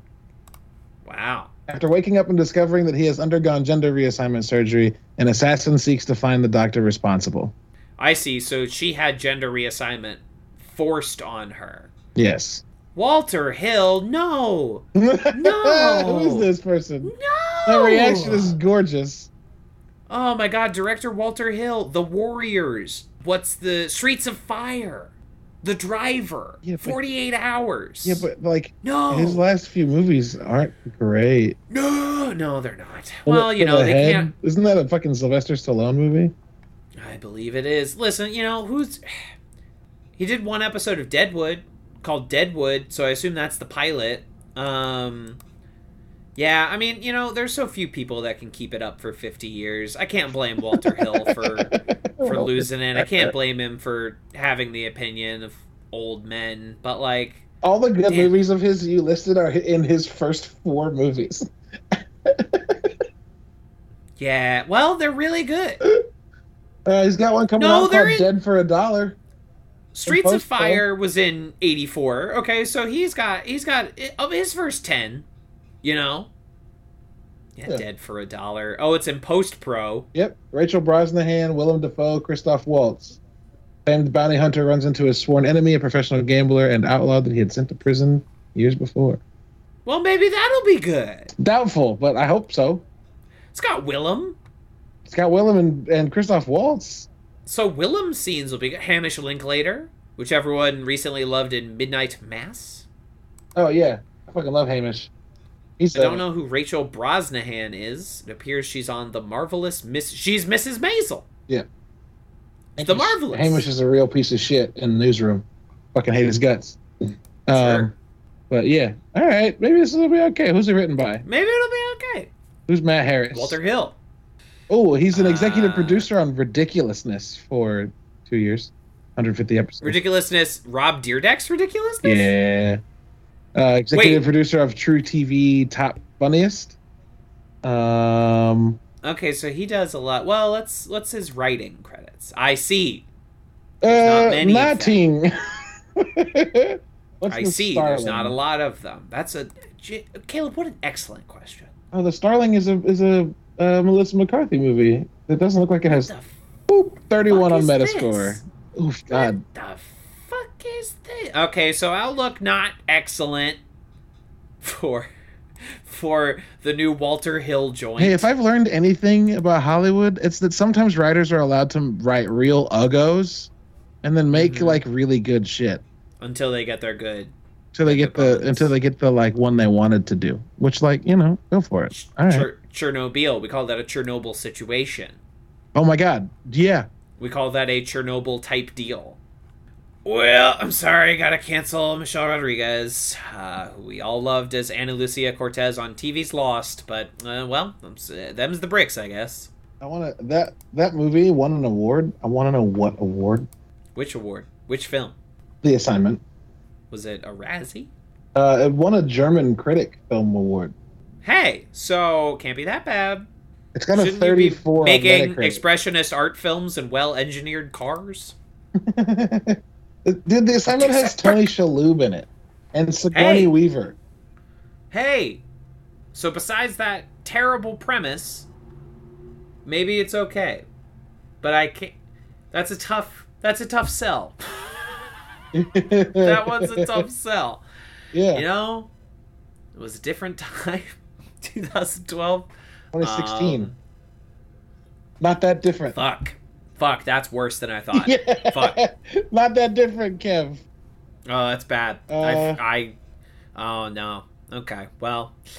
Deeply flawed, but so weird that it's entertainment. That's one byline. Gender swap dud, another byline. Someone pull up that picture of Wesley Snipes crying while he's pointing a gun. Let's just get it over with. Sigourney, get over there. Yeah. Michelle, Walter, just line up. Done. We're done. I get it over. Everyone remember to clean your cancel gun and make sure you get a cancel gun safe. You don't want other people getting into that. You don't want, your kids waving it around. Cancel gun is a dangerous thing. Cancel gun safety is an important part of cancel gun. I don't think cancel guns come stock with safeties. No, cancel gun safety, generally. The concept of being safe with your gun. No, they don't come with safeties. No, they don't. People fire those things constantly over everything. Just bang, bang, bang, bang, bang, bang, bang, bang, bang, bang, bang, bang, bang, bang, bang, bang. They keep trying. I mean, wouldn't you? To be canceled? Or to cancel? No, wouldn't you? Who am I in this scenario? What situation have I landed in? I need to know before I answer. What is this? Yeah, I don't know. I have no idea. Okay, that's great. A little fun fact about this movie. It'd be amiss if I didn't bring it up. Some of the Ennio Morricone score that does not get used in this movie is then repurposed by the apparently uncancelable Quentin Tarantino for the film The Hateful Eight, which is another, isolated winter cabin film. A bunch of people closed in a tight little situation. Interesting. Mm-hmm. That's the way that stuff is reused in Hollywood is frequently fucking wild to me. It's wild. But yeah, never worked. It's never let it go to waste. I miss I legitimately miss when, you know, you could see the same props pop up in different things. Sure. You know, like like in Ghostbusters, the PKE meter is in like Star Trek as a different thing, and they hold it a different way. You know, like I missed that. It was like we were reusing our resources. Yeah. Things weren't going to waste back then. Well, now we don't make anything. We just now everyone just holds nothing and goes like, oh, and it's bad every time. Yeah. It's really unconvincing when someone's holding nothing and reacting to nothing. They go like, oh, yeah, I could do. I can do that. Well, here's hoping. Yeah, here's hoping. You never know. Here's hoping for what?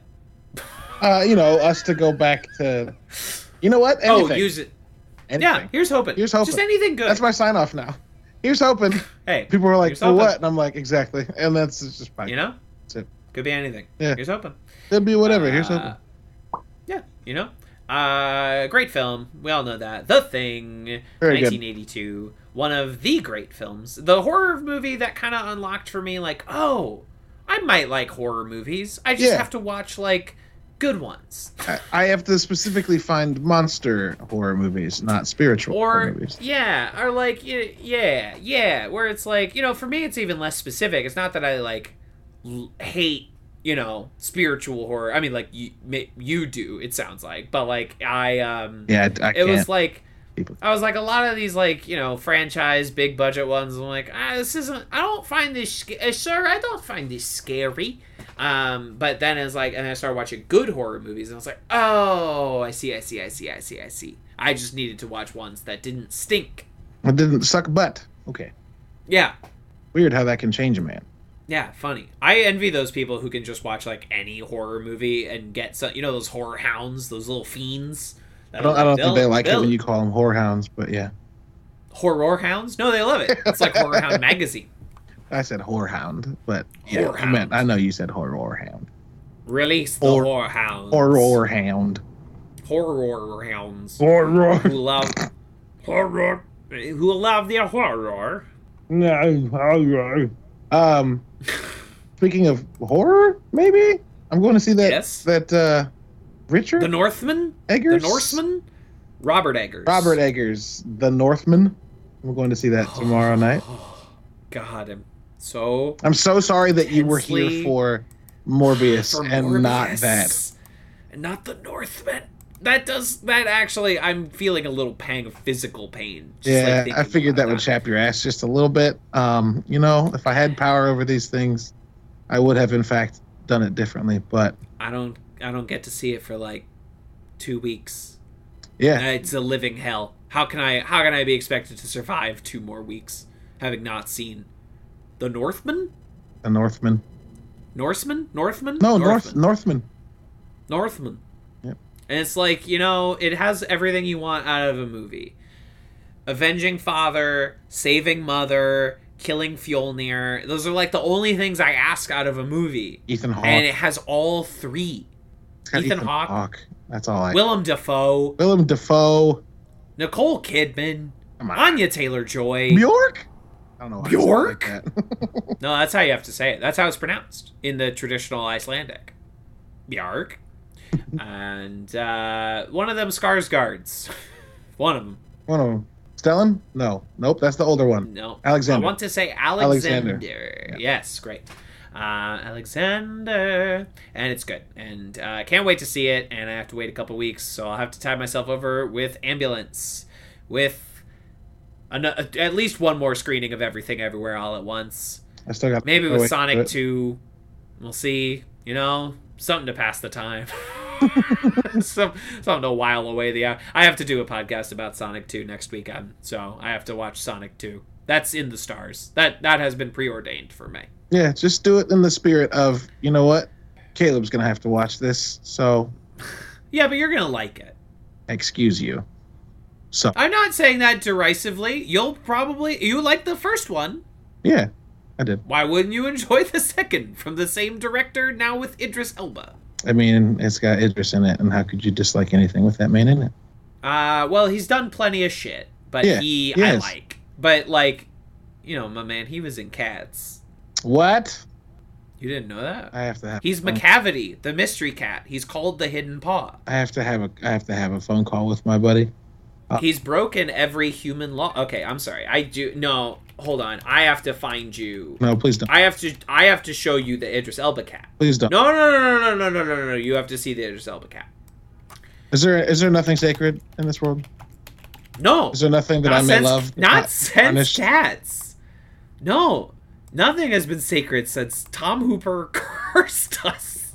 He's broken every human law. Let's put it in the Skype chat, which is usually pictures of Lawrence DeMille and Paget Excuse Brewster. you. Why do I feel so insulted?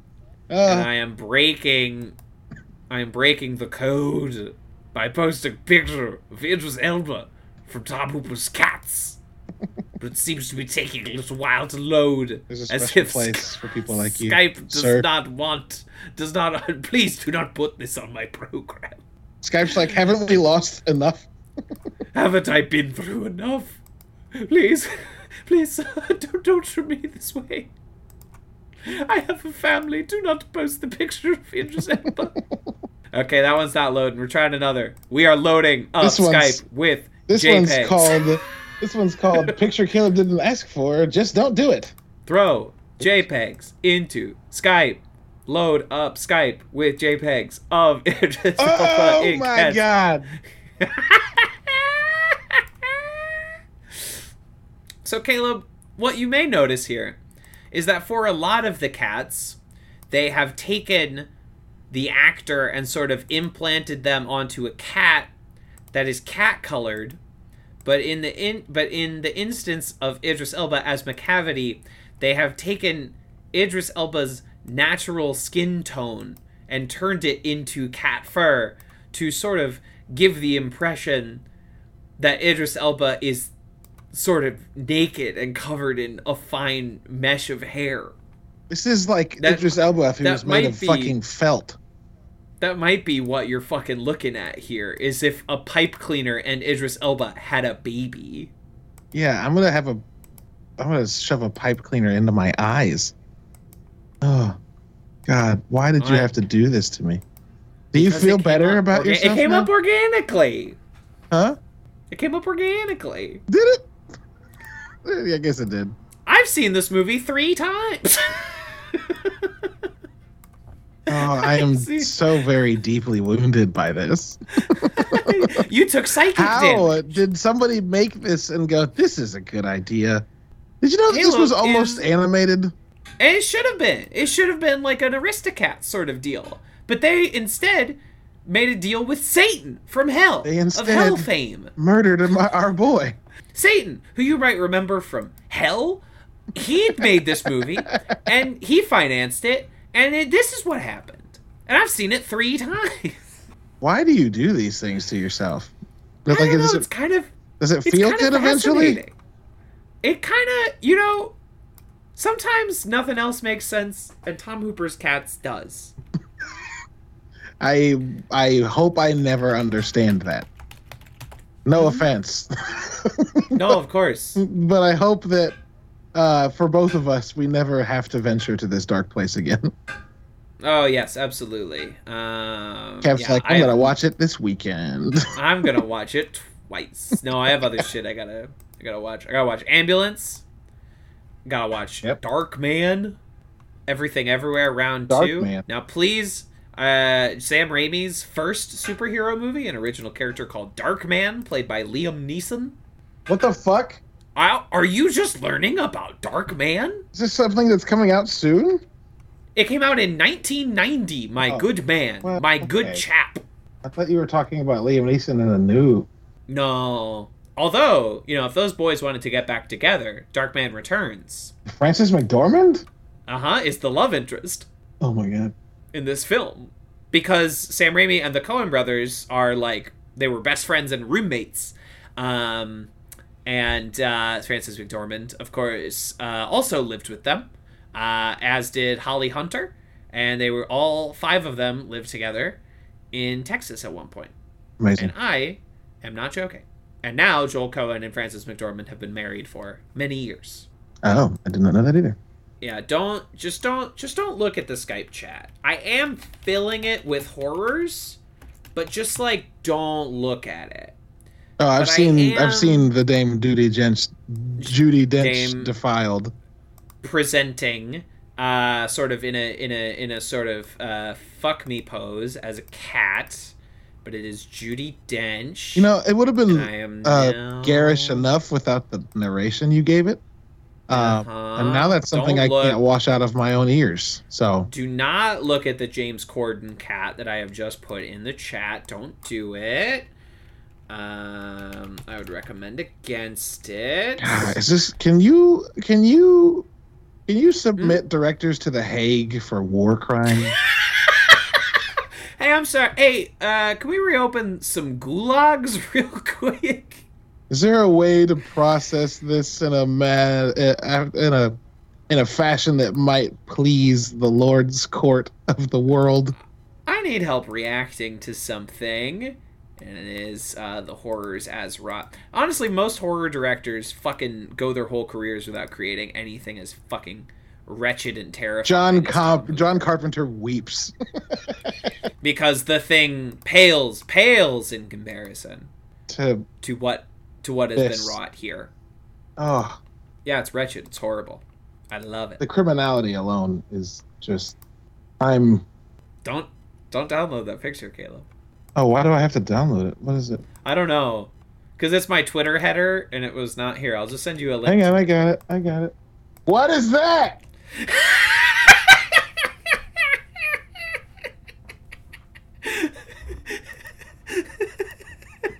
That is... Is that Rebel Wilson and a cat dildo? That is Rebel Wilson.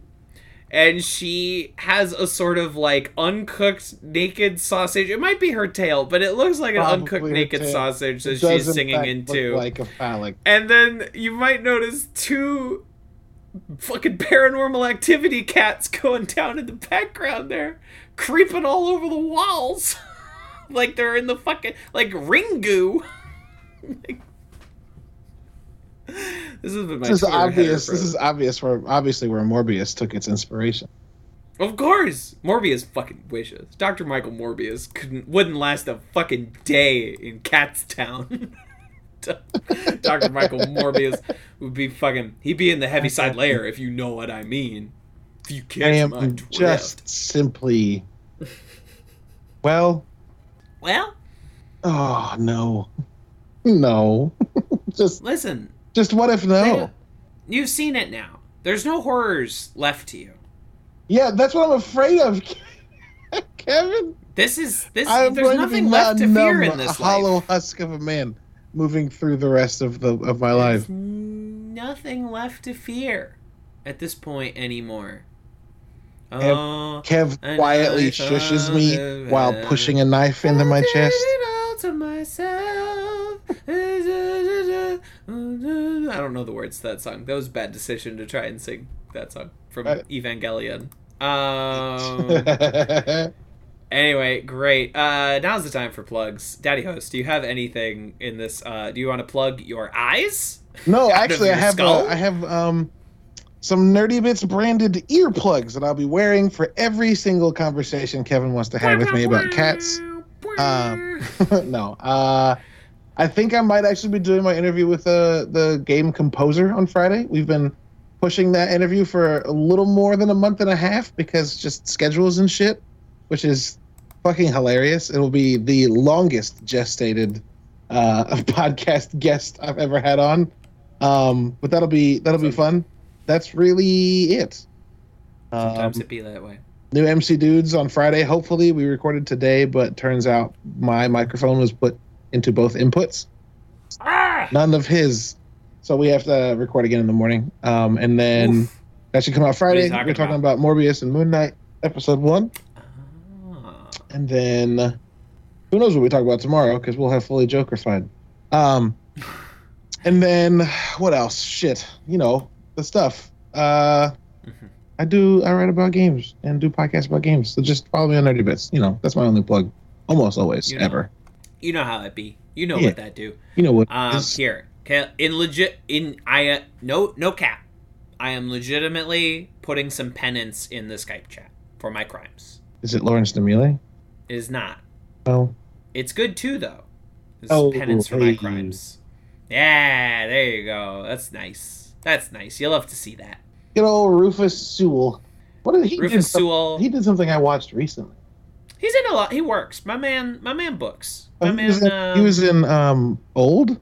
Oh, about the beach that makes you old. Did you watch Old? Yeah. Stop the fucking presses. That movie rules. That movie's so good. Yeah. I mean, if you haven't seen it, go watch it. But the fact that it's just Cabin in the Woods Part 2. Yeah. Fucking rules. Yeah. Yeah. Okay, here's the movie Old, right? Okay, under 2 hours. Again, beautiful. Here's what M. Night does. Came up with the concept, beach that makes you old. He thinks of everything you could do on the beach that makes you old, and then he ends the movie. Then the movie is over. Beautiful.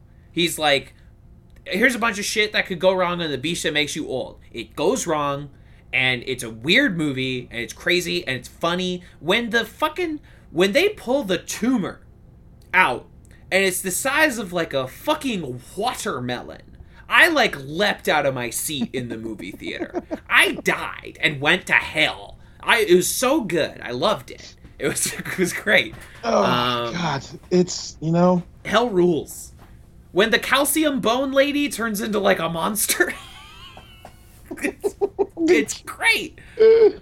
Mid-size sedan. Mid-size sedan.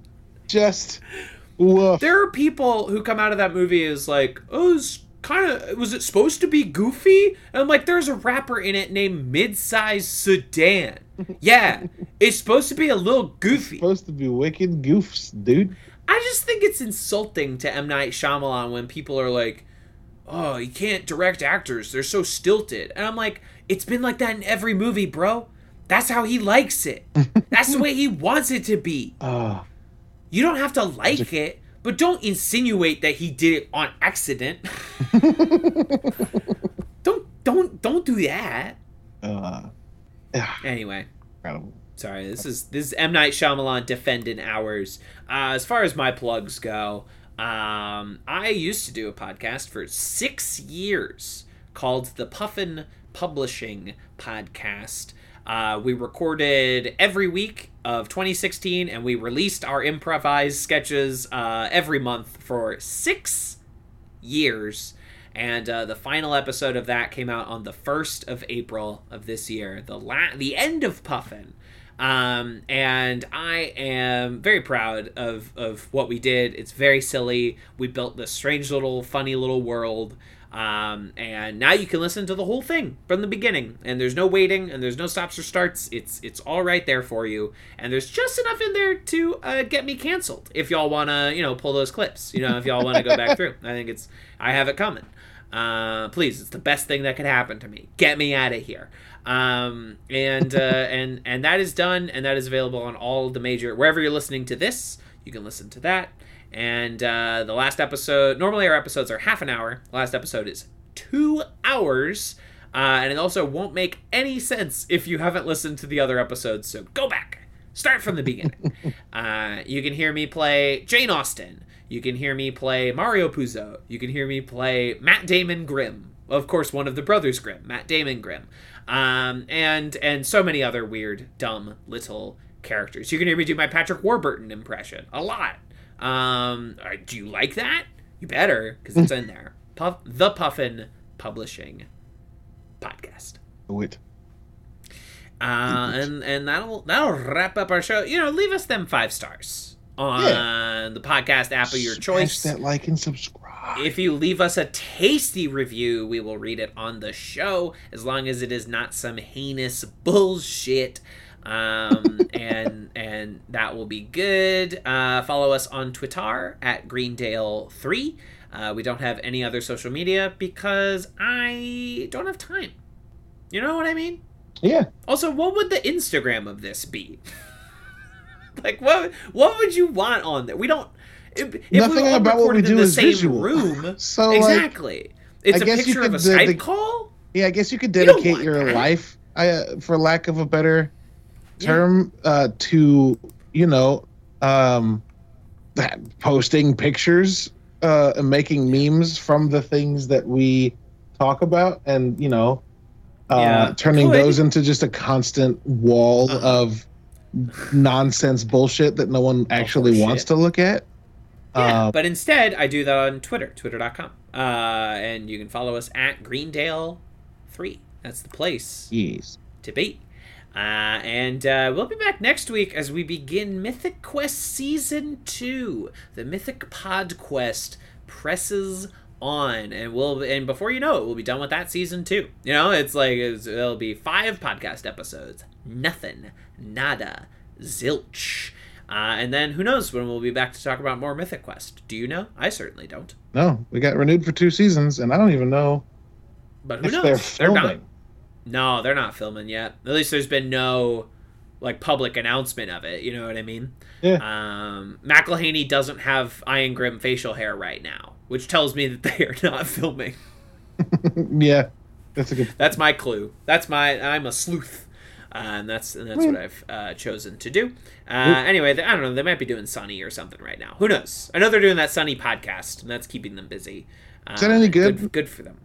They're 3 funny guys. You know what I mean? Yeah. It's they're nice to listen to. I haven't listened to a lot of it, but yeah, they're funny. They're funny guys. The most non-committal answer to that question that I'm sorry. It's not a great look behind the scenes or anything like that, but yeah, it's funny. Sure. All right. Anyway. Sorry. You're fine. I listen to too many podcasts to even actually humor the idea that I would add another one. So Same. I just added Austin Walker's actual play Friends at the Table. And I'm 2 episodes into their world building, and let me tell you, fucking 7 magical. years of that, my good man. There's so 7 many. years. So many. Do you listen to it? I've listened to a few, but I have not given it the full dive. I listened to the first couple that are rough audio wise, and I listened to the first couple of their Mecha arc when they did Partisan. Gundam shit. Yeah. And so I mean to go back. I just have not. But it's on the long list. There's just a lot of it. There's so much. Yeah. So I don't know when it happened, but at some point I realized I do love listening to the Adventure Zone, but I could use more. It's probably slightly connected to the fact that I've started my own campaign again, and I just want to leech ideas from people. Mm-hmm. Totally. And so there's that little bit, but then I was I have podcast time, so why not? So now I'm just oh, you know what the other thing is?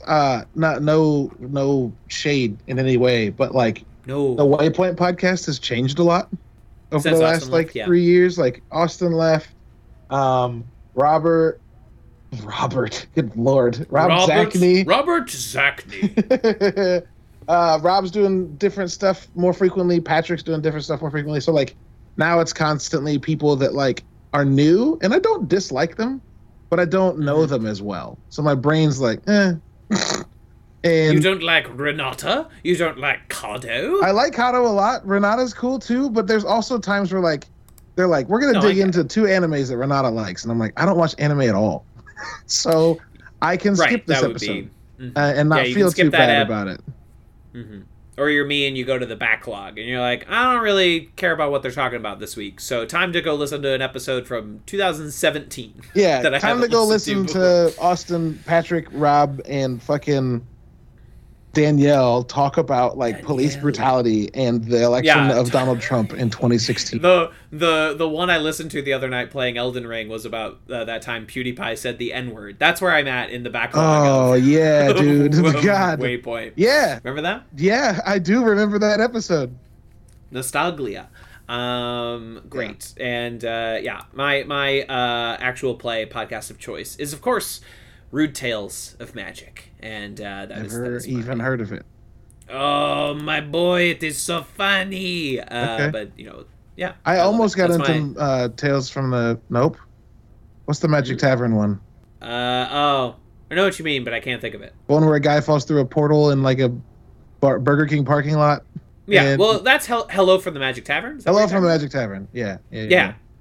That's not actual play.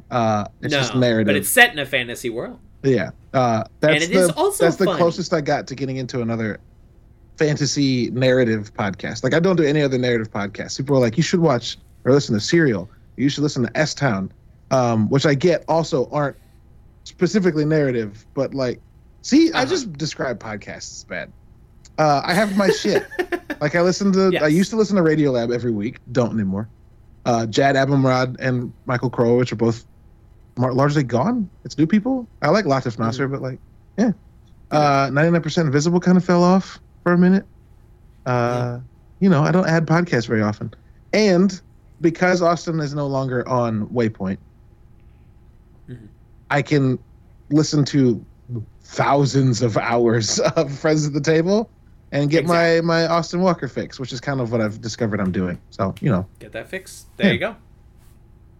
It's a thing. Sorry, we can end this conversation at any time, but I've realized the thing recently that is, like, as we get older, the people that like inspired you to do what you're doing or what you're aiming to do start leaving.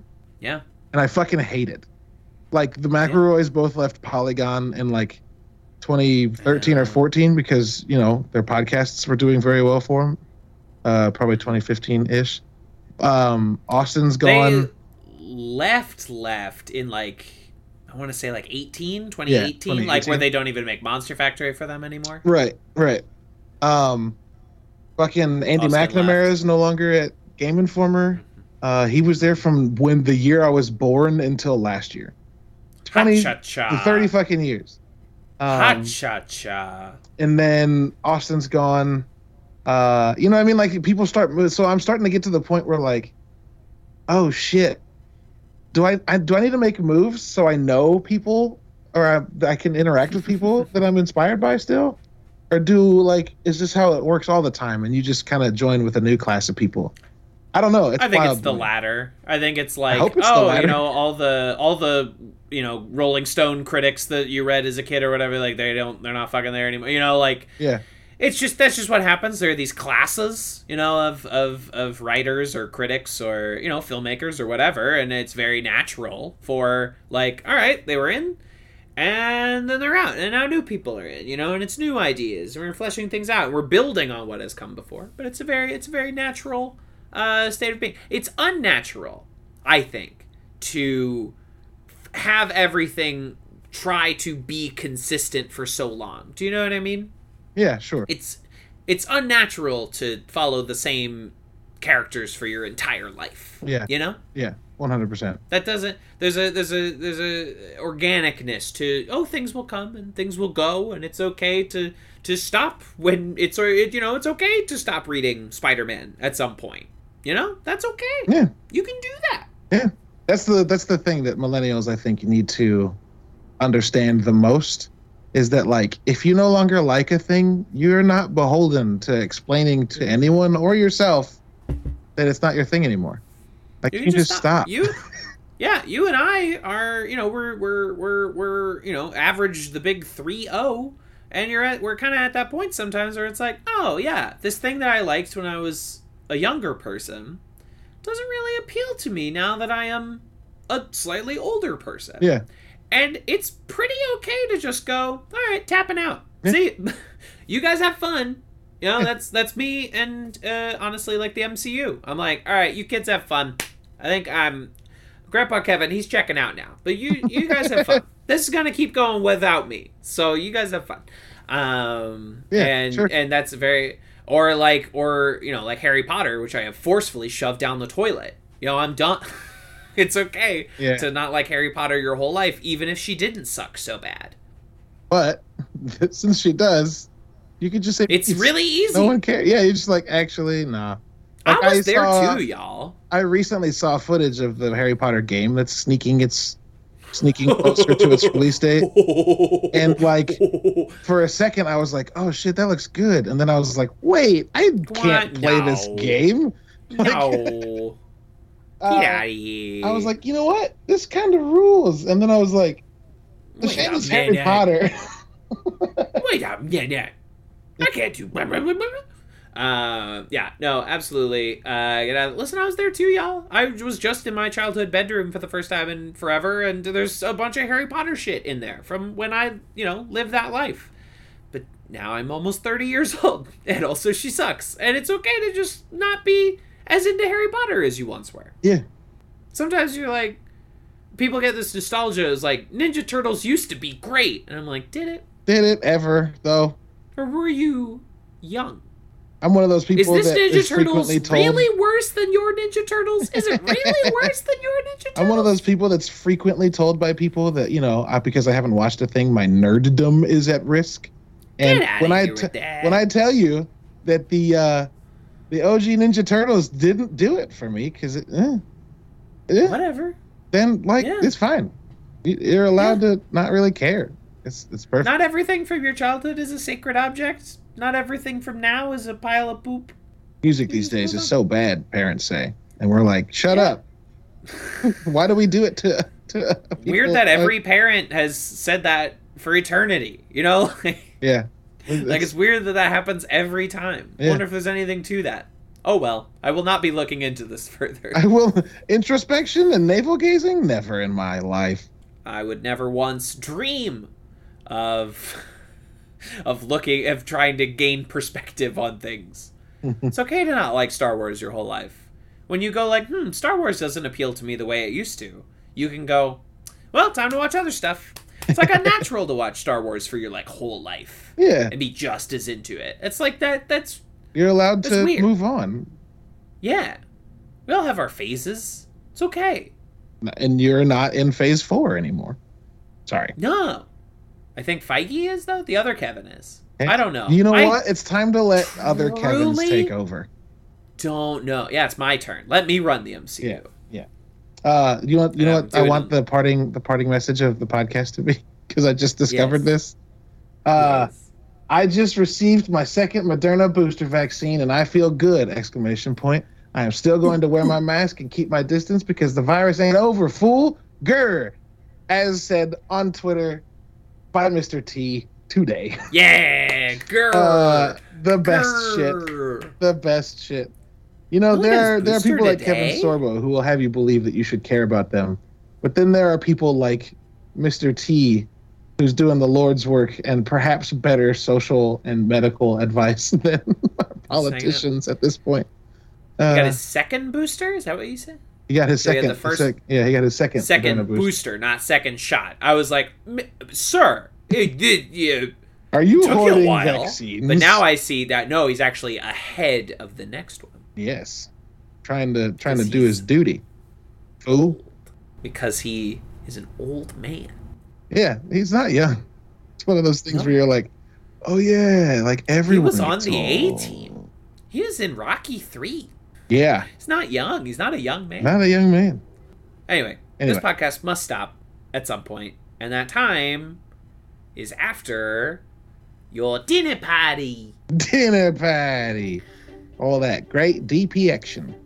Great. X gon' give it to you. Fuck, wait for you to get it on your own. X gon' deliver to you. Knock, knock, open up the door, it's real. With the non-stop pop out and stainless steel. Go hard, getting busy with it. But I got such a good heart that I make a motherfucker wonder if you did. Damn right, and I do it again. Cause I am life, so I got to win. Break bread with the enemy. No matter how many cats I break bread with, I break who you sending me. You motherfuckers never wanted nothing but your life saved. Bitch, and that's on a light day, I'm getting down. Your stare was holding, ripped jeans, skin was showing. Bitch, please, if the only thing you can't steal was came out the plate, stay out my way, motherfucker. Gonna rock, do we gonna fall? Do we let it pop? Don't let it go. X gon' give it to ya, he gon' give it to ya. X gon' give it to ya, he gon' give it to ya. We gonna rock, do we gonna fall? Do we let it pop? Don't let it go. X gon' give it to ya, he gon' give it to ya. X gon' give it to ya. So call me maybe. We gonna rock, do we gonna fall? Do we let it pop? Don't let it go. X gon' give it to ya, he gon' give it to ya. X gon' give it to ya, he gon' give it to ya. We gonna rock, do we gonna fall? Do we let it pop? Don't let it go. X gon' give it to ya, he gon' give it to ya. X gon' give it to ya. So call me maybe. This has been a Talkback Podcast.